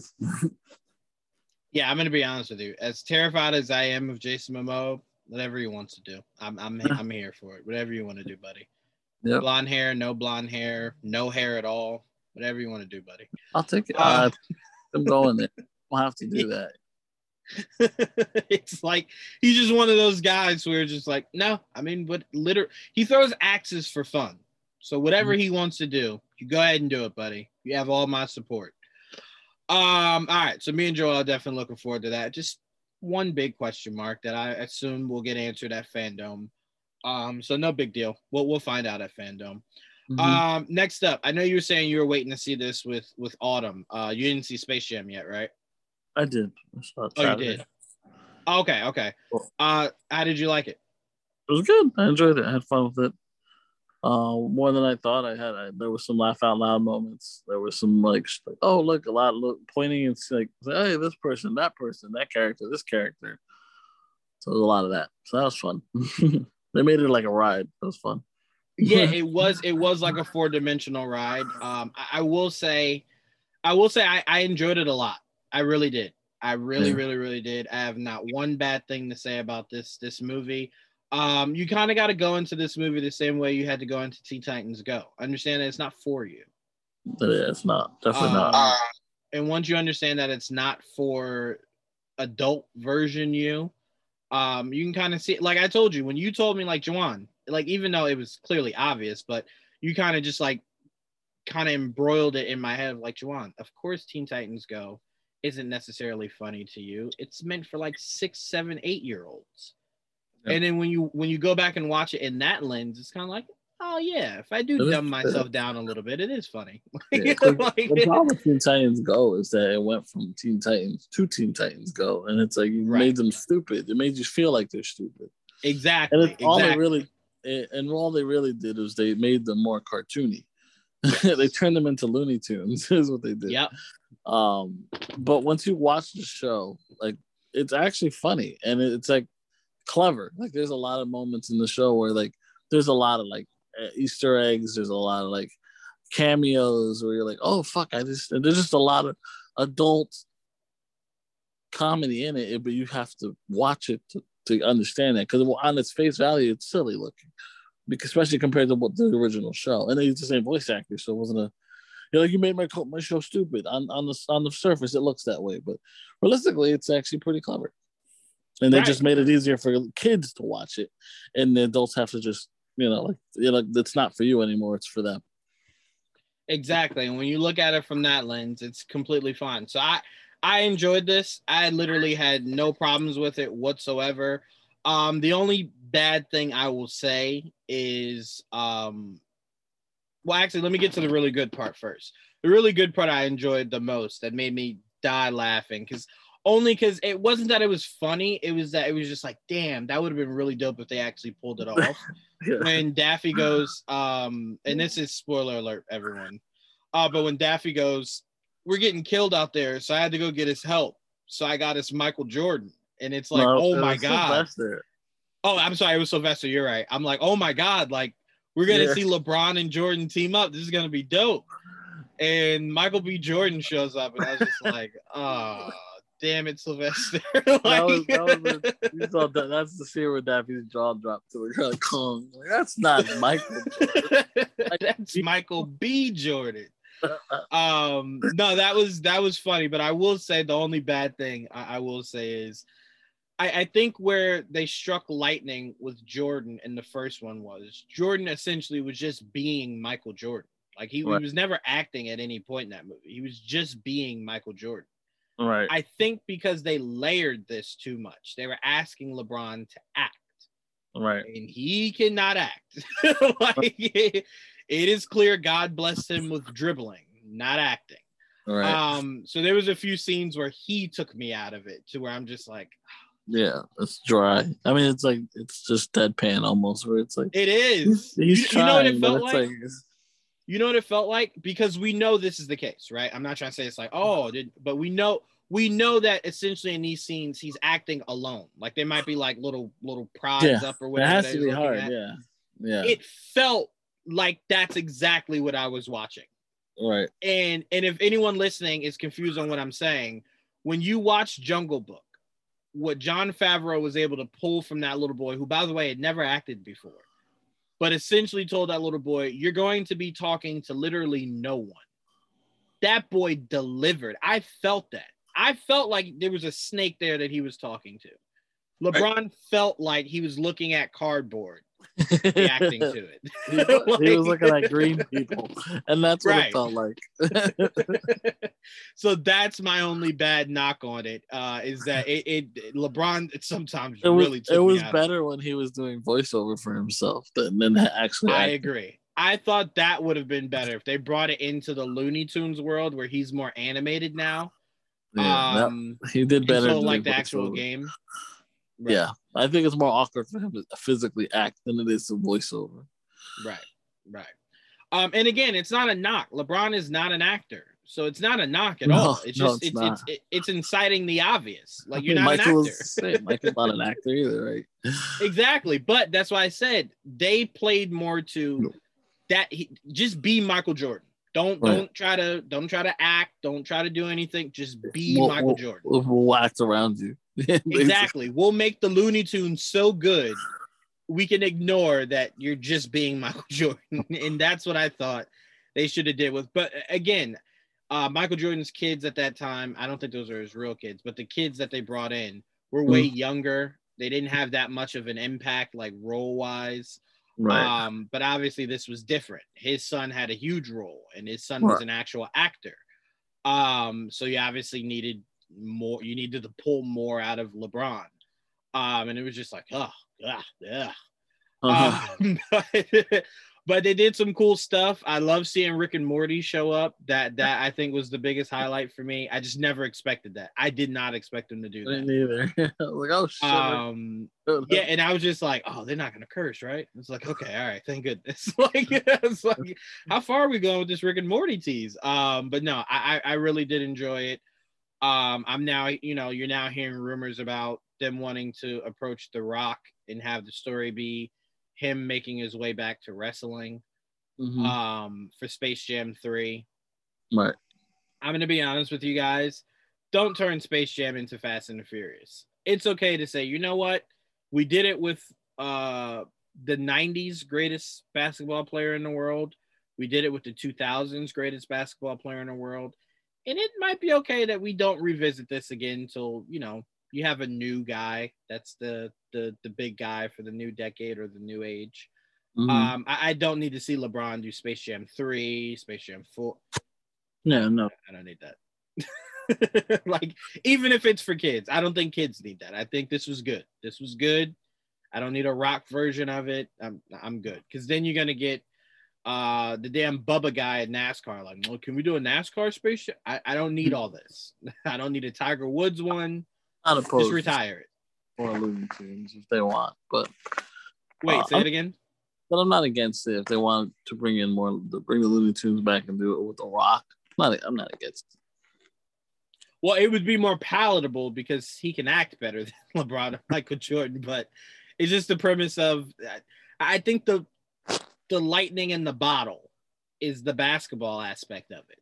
And it's why a little bit of me was kind of just like, dang, I kind of wish they used some of the same formula that they did in the first movie. I liked the idea of Michael Jordan kind of losing who he was, and still having to kind of persevere through it, even drinking the special stuff and whatnot. But this one was kind of just like, just be a better dad. And it's like, okay. It's like, oh, all right, that was the adversity? Yeah. Okay. All right. Okay. But anyway, like I said, I would highly recommend this to all parents. You and your child will definitely enjoy it. Joel, you being the parent, you can speak on that more than I can. Yeah, I enjoyed it. See, there you go. There's your endorsement. Go watch it. And everyone do lighten up a little bit in your your breakdowns of this movie. This movie was never going to be nominated for an Oscar, so yeah, keep that in mind. Relax, just enjoy the Looney Tunes, let them entertain you. Yeah. I mean, Daffy Duck calling what's his name, Notorious P.I.G. Like, that's hilarious. It was. Do you know how little of a humor you have to think that wasn't funny? Yeah, really. That shit was hilarious. I was dying laughing watching it. I was just like, oh, Notorious P.I.G. That is funny. Okay, I like it. They even used the stuttering to his advantage. It was hysterical. Oh, God, that was so much fun. Yeah, it was. All right, let's move on. All right, so apparently movie theaters are killing Disney for not fully releasing this movie in theaters, but releasing it at home as well as in theaters. They believe the drop of sales of this movie is because people can watch it at home. Now, I'm going to say this. Again, I know how people feel. I do feel at times movie theaters are overrated. And the reason why I say that is movie theaters, to me, are special when I'm watching something like Avengers, where I can share it with hundreds of people that feel the same. But if I'm just watching, let's say, Gunpowder Milkshake, I don't need to see that in the fucking movie theater. I don't. I just don't. So to me, I like there being two avenues. And I think if you're Disney, it was smart. A ticket here in New Jersey is $15, right? $15 per ticket. So 2 tickets, you're about at as much as you would pay to just have the movie forever if you buy it off of Disney Plus. So to me, I think if you're Disney, you kind of looked at it and you said, well, we can break even here. People will see it in theaters and people will pay the $30 to see it at home. I did the latter. So to me, it's like movie theaters, you won't die. You just won't. You won't. There are still people that would prefer to see all their movies or a good chunk of them in the theater. But to me, the future exists for a reason. And the future is people being able to stream it directly to their home because they don't want to go. So to me, it's the idea of, bro, relax. Movie theaters just opened back up completely everywhere. So people are still trying to, and I'll tell you this, that's not what killed you, is Disney releasing it on Disney Plus. What's killing you is every day on the news, they keep telling you a new variant exists. There's a monkey one, there's a zebra one, there's a bear one. Like we're getting the whole nature of variants out here. So to me, it's like some people maybe are still a little gun shy on going out. So to me, it's like if this was 2022, same time, July of 2022, and you're still not breaking even, then it's, you should probably fear that, you're maybe on your way out. But it's still early on in the game, man. Allow the world to fully try to get itself vaccinated, get into a right spot. And then people that love the theaters will respond. They'll go back to theaters. But I mean, Black Widow made a lot of money in theaters. So Joel, my question to you is, do you think these theaters are overreacting, or do you think there is some kind of writing on the wall? They're both. I do believe. I think it is overreaction because it is still we're not 100% recovered from all this bullshit. Right. It's still early on. The fact that you made money, you should be happy. So you dipped. This shit happens. This shit happened when it was going well. So imagine they're still living in a world where we're not there yet completely. So yeah, I say they're overreacting, and I also do believe that the future is streaming. But as a person that loves the theater and will much rather watch a movie in theater than at home, I would say be careful. That's that. Yeah, I mean, to me, it's the idea of, it's just like, I don't think you're going anywhere if you're the movie theaters. I think people who enjoy going will continue to go. And people who didn't want to go won't go.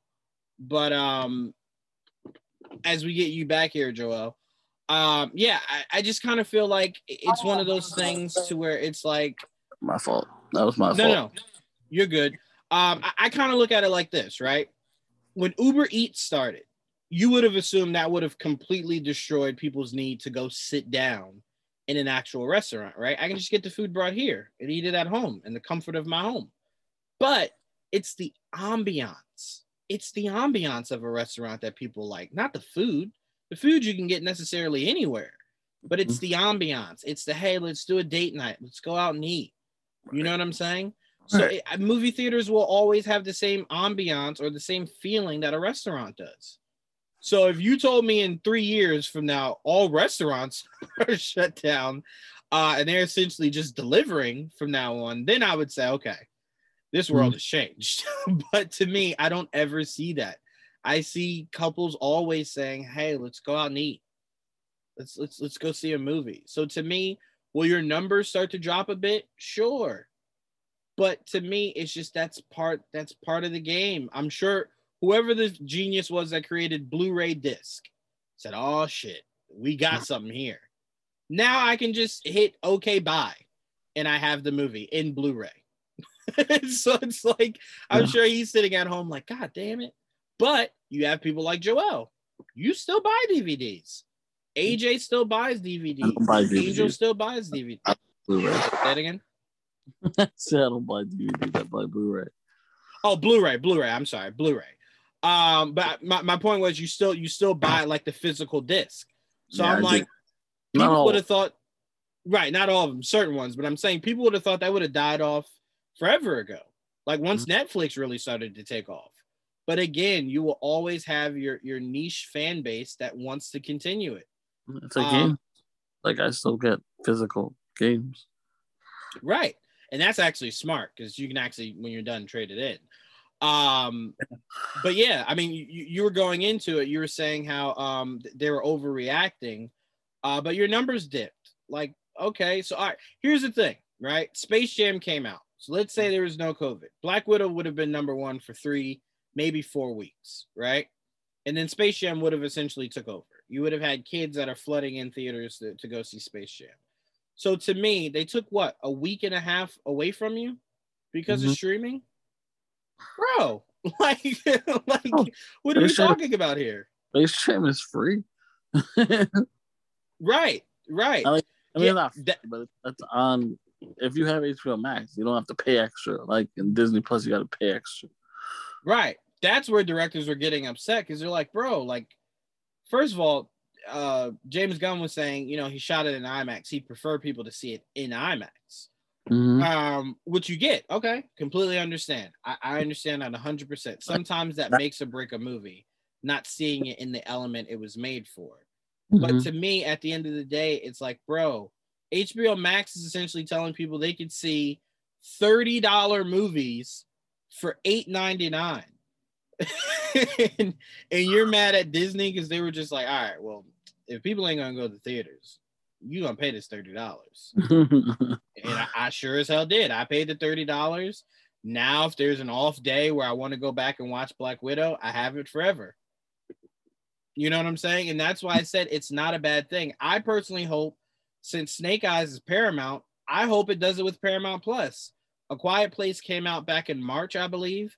It's now on Paramount Plus. Yeah. I hope they do the same thing with Snake Eyes. I would even tell you this, even though we're going to go see it together on Saturday, if Paramount Plus came out and said pay $30 for the Snake Eyes movie, I would do it just on the off chance that I love it. I now can go back and watch it whenever I want.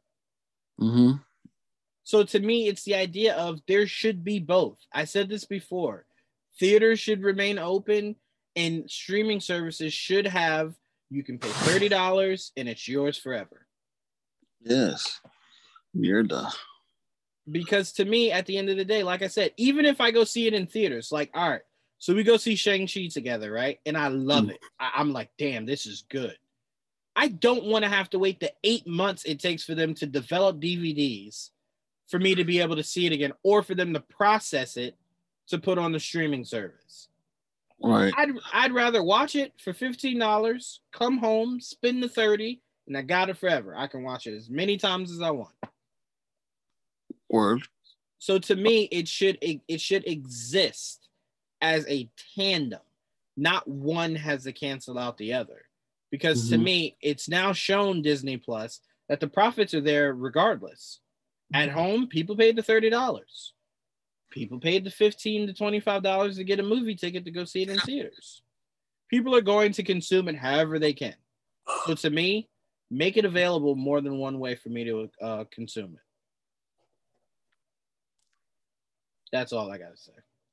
All right. Now, we got some Star Wars news. This is not really news to me outside of the actor, because me and you, well, I was telling you this is what I thought when they casted everybody in the Obi-Wan show. But Fast and Furious actor Sung Kang is reportedly playing an Inquisitor in the Obi-Wan Kenobi series, and not just any Inquisitor, but the fifth brother from Star Wars Rebels. There will be other Inquisitors in the show as well. This is, again, a rumor. This has not been confirmed by The Hollywood Reporter, Deadline, or anything like that. So we will take it as a rumor. But to me, this is just logical. I mean, you know, like I said, one of the actresses, when the casting came out, said, I can't wait to play with lightsabers. Well, there you go there. Like, it didn't really take Batman-level detective skills to figure that out. But Joel, you being a fan of Rebels, And knowing who the fifth brother is and liking the actor, are you excited if this does come true? Yeah, I mean, very excited. We had an inkling that the Inquisitors would show up on Obi-Wan, and at least that means we got some saber fights, which is going to be great. And I like the actor. Good for him. Happy for him. And yeah, I mean, fifth brother, cool. Really, really cool. I have some obviously personal knowledge of the Inquisitors between Rebels and what's it called? Fallen Jedi, whatever. Yes, Fallen Order. Yeah, the Fallen Order. Yeah, so I fought some Inquisitors in there too. So yeah, I do look forward to seeing this all play out. So Obi-Wan is the one show I really wanted. So I'm very excited to see something finally. That would be nice, but I'll be patient. And from the same report, apparently Princess Leia will play a big part in the storyline for Obi-Wan Kenobi. Bird Box actress Vivian Lyra Blair has reportedly been cast in the role. This is news because in the books, Obi-Wan only looked over Luke, never left Luke. No. Senator Organa is who looked over Leia. So I don't know what large. And again, let's also remember the timeline. Leia's like 6. Right. I mean, this actress is about maybe 8 or 9, but my point is Leia's a child. So it's like, Luke. What big role? Yeah, right. Luke too. But I'm saying, what big role could she have as a child? So that'll be very interesting to see why they decided to bring Leia into a storyline she never really was a part of. So later on, obviously, but she grew up knowing who he was because that's why she did the whole Obi-Wan, you're my only hope.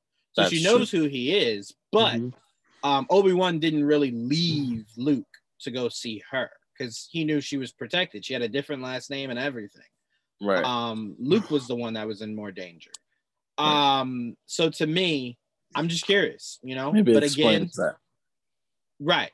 But this is again a report. But are you looking forward to seeing just Leia again? It did kind of seem like Carrie Fisher kind of left that sealed off.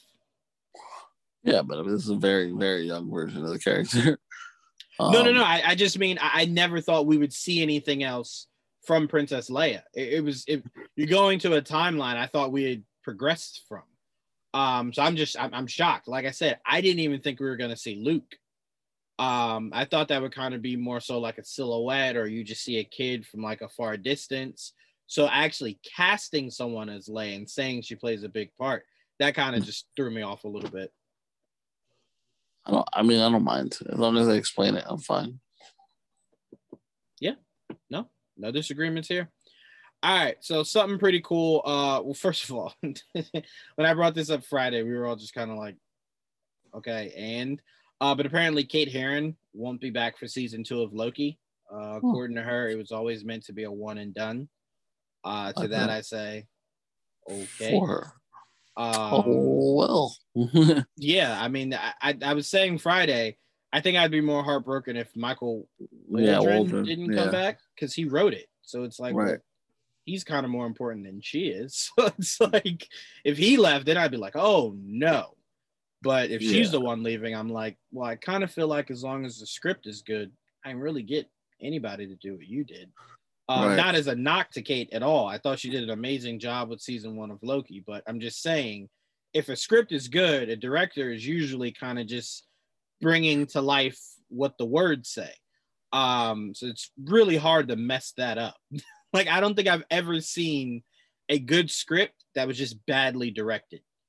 It's such a rarity. You usually see it the other way. It's a horrible script that had to be perfected by the director. So to me, I kind of just take it as okay. But my question to you is, Joel, how cool is it to know that Jonathan Majors voiced the Timekeepers also? That was cool. Didn't know that. I mean, I know now, but I'm saying at the time, obviously, that was right. We didn't even know Jonathan Majors was in it.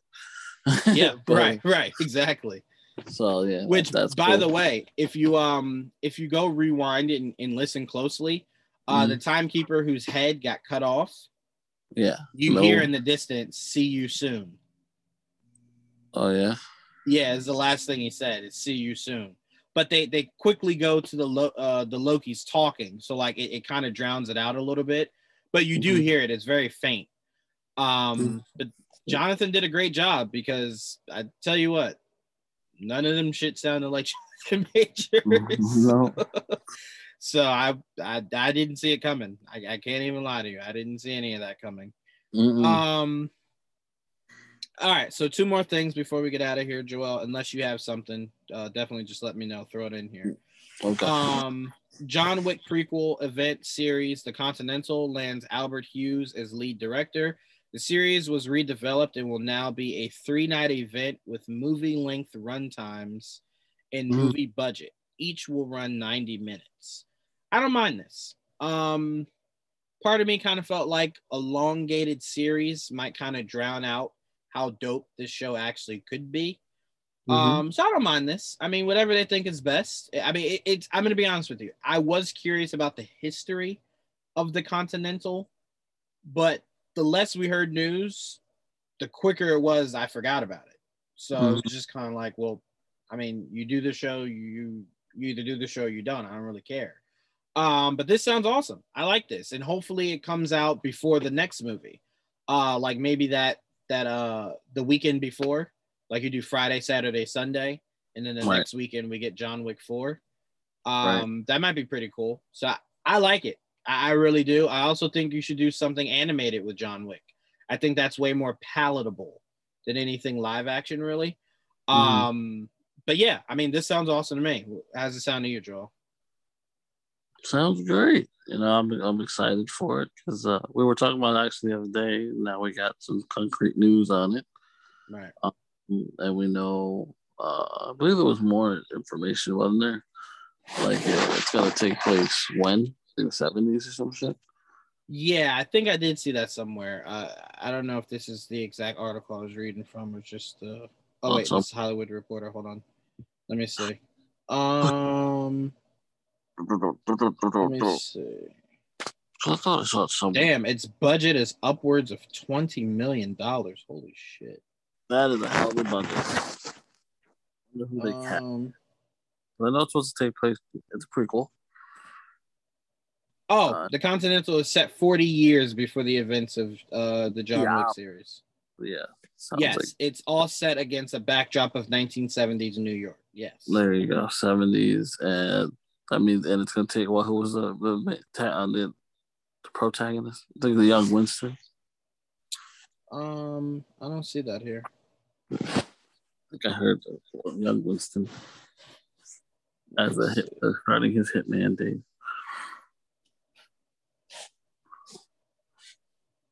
Yeah, I don't see that. I see the screenwriter and everything. We saw it in a different article, but I believe it's about young Winston. Oh, okay. I like that. It should be about a young Winston and the other guy. Yeah, it'd be cool too. Yeah. They actually just got greenlit to come back for the 4th one, even though it's like, well, the way you ended it, why was that something that was last to come out? Like you've told me everybody else that's in it and then save them for last. Like that should have been the first thing you did. That should have been attached to the Keanu Reeves is coming back one. Like, the 3 most obvious names are coming back. Now here's the names that'll surprise you. Like, wow, okay. That was just weird. But all right, moving on.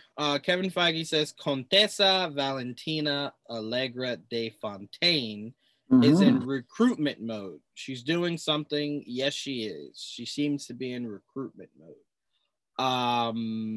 Duh. Yeah, I would say duh. That's really all I have to add to that. Yeah. Okay. Yeah. I don't know who didn't see that coming. All right. So let's get into. I don't think there's any more news here. Let's get into what we've been watching lately. Wait. I did watch. Hold on. Oh wait. Go ahead. I'm sorry. Into what we've been watching. There's 2 things I wanted to bring up. Whoa, hold on. I don't know if you've been paying attention to the Flash, like set pictures. I have, but part of me was like, I don't think Joel will want to dig too deep into that. But yeah, I have. I saw you like the Spanish page, and then I followed it. Portuguese, but yeah, I like. Brazilian. Portuguese. I'm sorry. Like Brazilian, so Portuguese. They speak Portuguese. Yeah. What happened was they It looks like there might be two Barrys going on at the same place, same time. Yep. Like young Barry and the older Barry. So I'm very curious what the fuck is going on in that movie. Why do we need both? You know, it's funny because the younger Barry kind of reminds me of at least the way he's portraying it, like young Marty McFly from Back to the Future. Not young Marty, but like Marty's son. That's what I mean. Because Marty's son had like a loose jacket and like loose shoes and like what kind of dorky. And it was still played by Michael J. Fox. So it's kind of like it seems like it's a little bit of an homage to. I don't know the way it felt. I could be wrong. I liked it. I mean, I think what I got from that was the flash ring. Ezra wearing the flash ring. He's wearing the flash ring. Yeah, and it's weird. He's not wearing it on the finger you'd expect him to. So that caught me a little off guard. But yeah, I saw that, and I kept trying to tell people it's not his stunt double. You don't see the actor filming with the stunt double, right? Or it'd be no need for a fucking stunt double. The whole point is the actor comes out the scene and the stunt double comes in the scene. Right. Why would they be dressed differently? Right. I'm just like, some people just, goodness gracious. But no, I did see that. You know what it is, Joel? The less I try to wrap my head around how insane this movie is going to be, the better. It just gives me headaches to think about this shit. Excuse me, there's just too many questions. Because remember, we got the report of Grant will be in this movie. Yeah, but I don't think that'll be a lot. No. I'm just saying the idea of seeing 3 different variants of the same Flash is going to fuck with my head. Might be more. It could be more, you're right. So that's it's sending me on such an acid trip right now. So I'm trying my best to mentally stay away from thinking about it, but I did follow them after I saw that you liked their post. I'm like, oh, they got some stuff. I want to see what's going on here. I still haven't heard anything about Ben arriving on set. Yeah, I mean there were some things about him leaving for set, but we never seen anything with him on set. Right. So that must be something that they're maybe shooting on the Warner Brothers lot, so we probably won't see any of that. Right. I assume so. Because remember, we got a photo of Keaton. So when you shoot out in the open, there's no way you can hide it. Yeah. You know what is funny though? I know. I'm sorry. Yeah. No. You know what? You know that one video that leaked that had a whole bunch of crazy shots. And you're like, oh shit, this is insane. Right. I was like, well, like where you see him with the yellow boots, or at least the concept art with him in the yellow boots. Mm-hmm. There's a couple pictures where there's a character where they black out his face and they don't want to show us who it is. And I'm like, who's that character? It might just be another Barry. Very likely could be. Yeah. Because again, if this is Flashpoint, at some point a Barry's going to have to stop this Barry from going back. So maybe that's one of the variants that we see is the Barry just like, bro, do you want to see what Earth looks like when you fuck this up? It's like, come with me. Right. You know, I kind of feel like that's what it might be. Is you're seeing the world from what will happen if Barry does go through saving his mom. And maybe that's why there is no Reverse Flash. It's because it's not going to actually show the death of Barry's mom. It's just the idea of Barry wanting to go back to stop it. Like as he's running to go back, another Flash cuts him off. And it's just like, bro, do you want to see what the world looks like if you actually succeed in this? And then that's where we see Michael Keaton's Batman and what's her name, Supergirl. So maybe that's what it is. I don't get me wrong. I still don't like not having Reverse Flash, but at least that makes a little bit of sense. That's another thing I noticed too. Was like I saw the picture. One of the set photos looks like that they found her, like almost how they found Superman in Flashpoint. Right. Mm-hmm. So it's like she's kind of gonna have that kind of story. So I'm very curious how this all plays out. Remember, me and you speculated that. It's less about them wanting to use Supergirl and more about them not wanting to do anything with Superman. So you bring in Supergirl to be an Elseworld story of what essentially Superman's story was in that instance. But that's why I was asking you early on when we first heard that she was going to be in it, was there's no way they do the skinny, drained version of that. And then you see her and you're like, well, clearly not. So what could the story be, unless you're trying to tell us that once she's hit with the sun, she gains her weight back, or, her powers and whatnot. So it's still confusing. And that's why I said, the less I think about it, I think the better. Once I get the trailer, I think that should answer at least 15% of my question about what's going on. We stopped getting costume teasers. So it's like, maybe that was it for now, at least, Yeah, that's true. I follow her on Instagram, and she's not been on set for a while now. Obviously, as far as I know from whatever she's posting. Who the hell knows? She could have taken those and then just posted them. But so I don't know. Because to me, she shouldn't have a large role in it, if we're being completely honest. Obviously the Batman and Flash, that's your story right there. And then whatever ancillary pieces. I don't think Ben has a big role. You don't think what? That Ben has a big role. No. I said Batman. So either Keaton or Ben, just either one of them. Because we know Batman has a big role. We know Keaton has a big role. I'm pretty sure Keaton has the big role. Yeah, I never thought Ben's would be big, because that was to fulfill an obligation. That's how I took it, because it's not a goodbye. So if you thought bringing him back was to do a proper goodbye, I would tell you, well, how you left it to begin with was probably better than you giving me him again. Like, I know so many people that kept saying when Yelena whistled at the end of Black Widow, they thought Black Widow was going to whistle back. And I'm just like, what parts of the bitch is dead? Did you just not understand? But that's what happens when they see the character again after that's supposed to be the character's last time. That's why I said bringing Hugh back will only enhance people wanting to see him full time.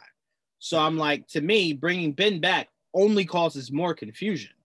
It doesn't solve anything. My biggest problem with bringing Hugh back right now is that it makes no sense at all in that world, because they don't know who that character is. We've never, ever been introduced to this character. For those characters, that character means nothing. Only for the audience. You know what I mean? Right. Yes, exactly. But to me, like I said, I do think he serves a purpose to a degree, albeit a small one.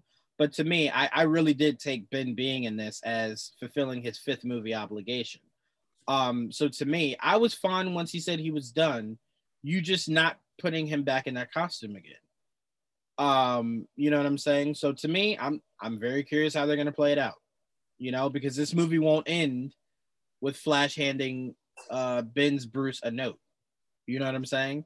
So it's like, I'm now curious as to what his purpose is. Because remember, Bruce served no purpose in Flashpoint. It was Thomas Wayne's story. So to me, I'm just like, all right, Ben being here is for what? We have to wait and see. So that's why I said, when the trailer comes out, I should have at least some inclination on at least 15% of what to expect from this movie. And once I get that, I think I can move forward in life. But till then, I just got too many question marks. That's why I'm like, not thinking about that, not thinking about Multiverse of Madness. It's better for my health. I'm not theorizing. I'm not, maybe it's just out of my head. Let the trailer come, and that'll answer all my questions. So that's why I leave it at that. But is there anything else besides the set photos and the videos? Oh, no, there was new posters for Dune. I don't know if you're interested in Dune. No, I'm very interested in Dune. Remember, I told you, and I impressed you and Pete. I told you I actually saw the original Dune. Oh, that's right. That's right. Yeah. And come on, this has my heartthrob in it. This has Timothée Chalamet. I mean, hell yes, I'm gonna go see this. Like Zendaya and Timothy is just like, you want me to just burst in my jeans at this theater? Like, okay, all right, that's enough. You sold me. But no, it looks great. It looks really, really, really good. So yeah, I mean, the posters, No, but the news was it's officially coming out, I think, in October, and it will still release in theaters and on HBO Max. So that was the news that came with the poster releases. But the posters are cool. Got the names of everybody. Know who everybody is. That is easily one of the sexiest families in movie history. I don't think there's ever been a sexier family. Yeah, it's awesome. I'm just putting it out there. But are you excited for Dune? Yeah, more so than usual. So I'm very excited for all the Dune. You know what I want to see? You know what I want to see with you in our whole movie group? I want to see The Green Knight. I want to see The Green Knight. Yeah, I want to see The Green Knight in theaters. Part of me was kind of just like, nah, I'll wait for it and stream it illegally. But I kind of do want to experience that in theaters. It looks really creepy. And I think I'll only be truly scared if I see it in theaters. And I want to be scared a little bit. I don't know if it's going to be a horror, but... Yeah, No, not horror. But did you see the one scene of that giant person reaching out to the dude? Yeah, it's going to be creepy. And I think I can best ingest that in a loud, in a loud environment. So part of me is just like, I want to see that in theaters. So I want to see Green Knight together. Word. All right. So we can end this on what we've been watching. I saw Gunpowder Milkshake. I thought Gunpowder Milkshake was unfortunately a poor attempt at Kill Bill. But overall, Karen was good. She was solid. It seems as though they're world building with it. I kind of would have just preferred if it tried to be a little bit more original. But the only reason I was interested in that movie to begin with. I mean, once you show me Paul Giamatti, I'm there. That's it. That's all I needed. Yeah. So I did enjoy it. I did enjoy it, but I did wish that it was a little bit more original. Because I think Karen deserved that. But she was solid in it, She was definitely solid in it.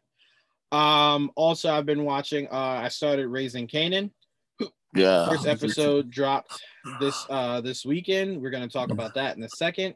But I'm really excited that Ghost Book 2 comes back in November. Yeah. And then Tommy starts the new year. Perfect. So I'm really excited about that. But this show is different, man. This feels more authentic to what Power was trying to be. That real street gritty kind of show. That doesn't have the melodrama. You don't have the kid that you just go, oh my God, can you kill this kid? You know what I'm saying? We hate him from the old show, so it's like it carried over, That is true. But I love this. I love his mom. I will say this: the biggest question mark that I have in my head is he seems like a pretty level-headed kid, right? Pretty tame kid, just wants to protect his mom and his family. This guy grows up to murder his son and his best friend. That's not his best friend. That's family. Jukebox is family now we're seeing. And he murders her. Cold blood. Didn't even think about it. So it's like, what happened between this first episode and when he died in Power that made him a monster? I feel like that's the question.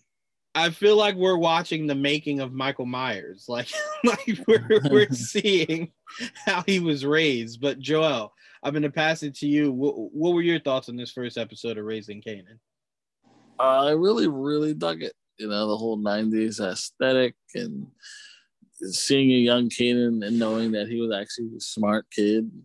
He just didn't want to apply himself because he wanted to stay in the hood. And his mother wanted better for him, but obviously I don't think she was in over her head, but she's not open with what's going on around Kanan. He just wants to be involved, and you know how kids are with their mothers, parents in general. They get real protective and shit. And he wants in, and he acted without getting all the information. Now it caused a big ass rift, and so now he has to deal with it. He's gonna be a man real quick. You want it in, you're in. So I will say that was the most Tariq thing I've ever seen in Power history. That's probably why he felt. He's like, I've been in your shoes, yo. Yeah, he's just like, you know what? I've been that annoying ass kid that people are gonna grow to hate when they see me. Like, that's why he helped push him. You know, he's like, this kid's gonna be worse than me. Yeah, he's like, look at this soft ass kid. I was just like you. But look, I'll say this though. For a kid who had never shot a gun, he stepped up without even thinking twice. Mm-hmm. So I'm like, that's already different than Tariq. By the time Tariq got to that point, it was just like, hey, it's either sink or swim. This was, I didn't even have to get involved. Like I could have just kept walking with my friends and thought nothing of it. So this was more of a want to, not a need to. Right. But yeah, I love it. I love what this writing team is doing so far. It's great. I've been enjoying it a lot. I can't wait to see episode 2 and where else they go from here. By the way, the actor opposite of Kanan's mom is one of my favorite rappers right now, Joey Badass from New York. So it's good to see him in a role that looks like it fits him, you know, like a role that he can flourish in. That's not too dramatic-y or puts him in positions they shouldn't. I love this cast. I love this whole cast. I really do. I can't wait to see how this evolves. And I just want to put this little tidbit out there because my dad made this mistake. So I want to let everyone who's going to make this mistake understand this. You will not see Ghost or Tommy in this show. I feel the need to remind people that. Remember, Tommy and Ghost said once they moved to the neighborhood, they learned everything from Kanan. Mm-hmm. Kanan ain't learned shit yet to be teaching nobody. Right. I'm about to say not yet. That's basically what you're saying. I'm going to say if that even happens, it'll at least be 4 or 5 seasons down the line before it happens. Because you have to. I think it'll be sooner than that. To me, I kind of feel like you have to make him a big enough player in the game for him to be teaching someone something like that. I just don't think it'll be that far removed. Like I think they'll be in there because he's already older. In high school, it's around the time when he knew them, so it just makes sense. It's in the next 4 years. Oh, so you think it could be like next season? That could be the start of that next, because that's how it ends. That's how like the Power ended when you're seeing them as kids. I'm trying to remember. We didn't even see Kanan. We saw them. We saw Ghost and Tommy, Angela. We didn't see Kanan. Oh, yeah. That's why we thought we were getting like a Ghost prequel. Yeah, I don't know. To me, I kind of feel like allow this to ride on its own merits for a while. It's the same reason why I told everyone, and me and you discussed this before, it's why I don't need Ghosts to not really be dead. It'd be cool, but you've now built it so Tariq is the new Ghost. I kind of want you to just ride on that. It was your decision to kill him off. Keep him dead. I agree. I don't like it. I hate that kid, but I agree. No, look, I get you. I told you I started to like him from last season, especially you know, when he's telling Monet, you know, ghosts never really die, to where it's kind of insinuating he's Ghost. I'm carrying on the legacy. I like this kid. You know what it is? He's not the annoying kid that he was. No, he's a little bit more palatable. Literally the most annoying child I've ever in my life. Come on, Joel. He can't be as annoying as he was in Power. Yeah, he's basically the same fucking pain in the ass. I like him. I think he's a little bit more palatable than he was before. He was intolerable. We just spend way more time with him now. So you're like, oh, you know, you feel for him. And no, he's still dumbass. Anyway, what other shows have you been watching? Oh shit, man! I'm still fucking riding on Supernatural. So I'm on season 11. Jesus. Well, yeah, still got 4 seasons to go. I'm almost there. I'm finishing up Happy. I started that year, like 2 years ago, and then I forgot about it. Season 2, so I'm finally finishing up season 2 of Happy. And I really, I like it.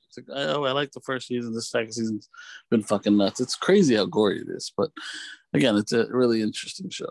Weird show, but I enjoy it. I just finished up Black Summer. It's like a zombie show.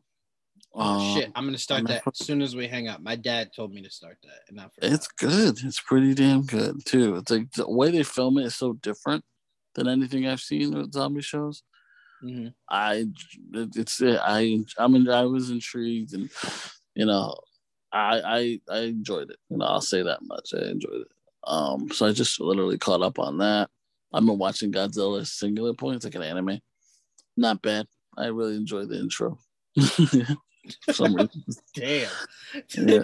to talk about the show in whole and then to only compliment the intro. Intro is catchy, goddamn. I like the intro. I like the intro. What else? Nothing really, just the intro. Yeah, it's okay. Yeah, it's like what people say when they describe Doug. Remember the cartoon Doug? Yeah. It's like, hey, did you like Doug? Mm-hmm. What'd you like about it? The intro. It's like, what else? It started. Yeah, that was it. That's as soon as I turned it off. Right after. I didn't mind it. It's just it is what it is. I caught up on Atypical, really good show, and it's over. No, that was its final season. It just came back. So sad, but it ended well. One of the better endings for the show that I've seen. Real quick, I meant to tell you this to give you your credit. In the same interview I was telling you earlier about Kevin Feige talking about the Mandarin, he was talking about Shang-Chi. And he actually was saying that they had gotten to a point to where they thought this movie just wouldn't happen. They couldn't find an actor that really exploded off the screen for them. And they came across Simu Liu. And then Kevin was like, let me look this kid up, see who this kid is. And he did say, like you, he had watched Kim's Convenience. Yeah, that was one of the things that really sold them. And of course, he just nailed his audition. Right. But he said if not for him, this movie would have been shelved. Wow. They couldn't really land on anybody that they all agreed on. So they said this kid came in and it was just like, there he is. Because he said there was really no one that really gave them that feel of like, that's our guy. And I'm like, it's as genuine as that sounds. Picture being one of those guys that auditioned, and Kevin Feige is just essentially telling the world he was fucking horrible. I did not like this guy. It's just like, I think what he's trying to say is that they couldn't agree on any one person. Right.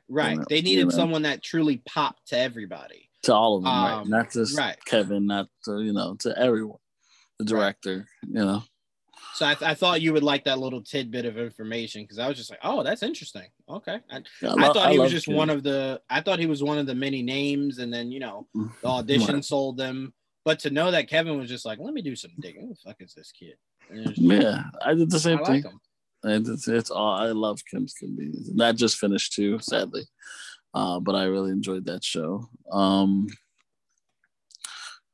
man, Netflix has so much shit. So many shows, bro. It's crazy. I'm still in the middle of Burn Notice. I really like that show. God damn it. I told you. I told you, bro. It's why I fell in love with Jeffrey Donovan. The guy's one of my favorite fucking actors, man. He's just so good. He's an amazing Michael Weston. Yes, that show. It's almost like reminds me a lot of fucking MacGyver. Yeah. Yep. Yeah, and I love how he explains everything. I love it. Like you learn something. Every episode you learn something new. You're like, I can do anything. I swear, as I was watching that show, I was just like, yo, let anybody try to fuck with me. I got a pen. I got a battery. Like I know what to do. I know. I'm taking notes. Oh shit. But yeah, that show's good. What else am I watching? Hulu. Let me check real quick. But I will say Peacock just put on Deadly Class. I loved Deadly Class. Very upset that they canceled that show. I was kind of hoping Peacock would do with Deadly Class what HBO Max did with Warrior. Yeah, Warrior, at least they did it. I give them all the credit. They made it come back to life. Oh, American Horror Stories. I started. Oh yeah, I never got into that. Yeah, I know, but I'm not American Horror Story. This is the spinoff. Stories. Oh, okay. Yeah, American Horror Stories. Even though I think I might get into it at some point. I love Dylan McDermott, so I might get into it. All right, let's do it. I'll say you should. I finished My Wife and Kids. I finished my run through of that. So now I'm doing King of Queens. I'll get to that. I got Queen. Oh, you're the one watching King of Queens. Yeah. I'm like, who's watching King of Queens? I love King of Queens. I love King of Queens. But because I gave too much time to My Wife and Kids, so I was just like, I need another comedy. King of Queens. There we go. Yeah, you went through that shit. I'm still taking I take my time though, because I know I'll have to look for another one, but I'm definitely gonna do My Wife and Kids next. Yeah, I rushed through it because we're heading into August and I want to get ready for Archer, so I'm gonna do my Archer rewatch. It's coming. Yep. So I want to hurry up and get through my not Arthur. Wow. Archer rewatch. So yes, I want to prepare for that.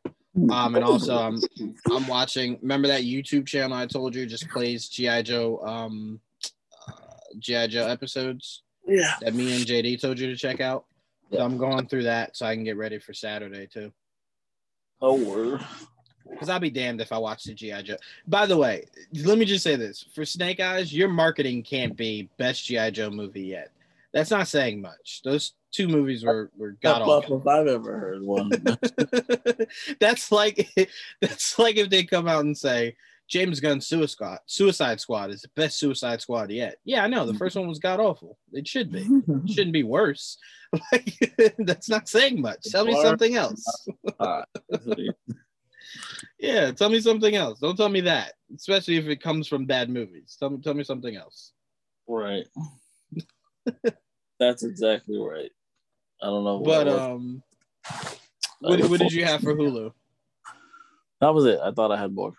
Oh, okay. All right. So what I'm actually going to do is get into Black Summer. So next episode we can talk about it. Word. We can do that. All right. But we also got He-Man, I believe, coming up this week. I think Transformers is the week after. Mm-hmm. Yep, I think Transformers is the week after. It's the 90s just coming back to take us all. But all right, so we'll have a whole bunch to break down. We'll be doing Figure It Out this Thursday as our pregame for the Snake Eyes movie on Saturday. So stay tuned for that. And we really got nothing. We got the Flash finale tomorrow, the finals tomorrow, Superman and Lois tomorrow. Yeah, so there's some pretty good stuff coming up. By the way, last thing before we get out of here. Did you catch Rick and Morty? Yes. Bro, killing Galactus is the dopest thing they've ever done. For sure. That was the dopest meta thing ever, bro. Yes. I'm looking at it and I'm like, that looks familiar. And then he measured it. He was like, yeah, too small. It's too small. I'm like, they did Galactus before Marvel could. That's hilarious. Yeah. I personally loved it. I thought that was awesome. So I just wanted to bring that up. Rick and Morty has been awesome this season so far. It really has. Yeah, I'm about to rewatch it because I fell asleep towards the end. Earlier. Oh man, the ending was the best. Yeah, make sure you go rewatch it. Like, what am I missing? That was amazing. But shout out to that whole team, Michael Waldron and that whole team over there for Rick and Morty. That show is just freaking epic. But all right, that's all me and Joel got for you guys. Stay tuned. The draft is coming up. Free agency is coming up, and then preseason football is coming up. So best part. For all you geek fans, you're gonna have to take a little bit of a back seat because sports is ramping up, baby. Mm-hmm. Just a little bit of a back seat. Get some free agency. I'll be all over the place. Yes, sir. All right. Did you still haven't gotten your New York Comic Con pass yet? Nah, I got no email. I don't see it. All right. I reached out to them today. I'm gonna get to the bottom of this. A few other people haven't either. So, Pete's even saying he hasn't heard back on his yet. So, I'm saying. I'm gonna see what the hell's going on. I got you. No, we won't go. I'm playing. That's not the point. Yeah, that's not the point at all. We want to go. Yeah. But all All right, that's all me and Joel got for you guys on this all new episode of Much Ado About Nothing. Stay tuned. Like I said, we'll be doing Figure It Out later this week. But till next time, peace. Peace. Say goodbye to your credit card rewards. Greedy corporate mega stores, led by Walmart and Target, are pushing for a law in Congress to take away your hard-earned cash back and travel points to line their pockets. The Durbin-Marshall credit card bill would enact harmful credit card routing mandates that would end credit card rewards as we know it. If you love your credit card rewards, tell your lawmakers, hands off my rewards. Tell them to oppose the Durbin-Marshall credit card bill.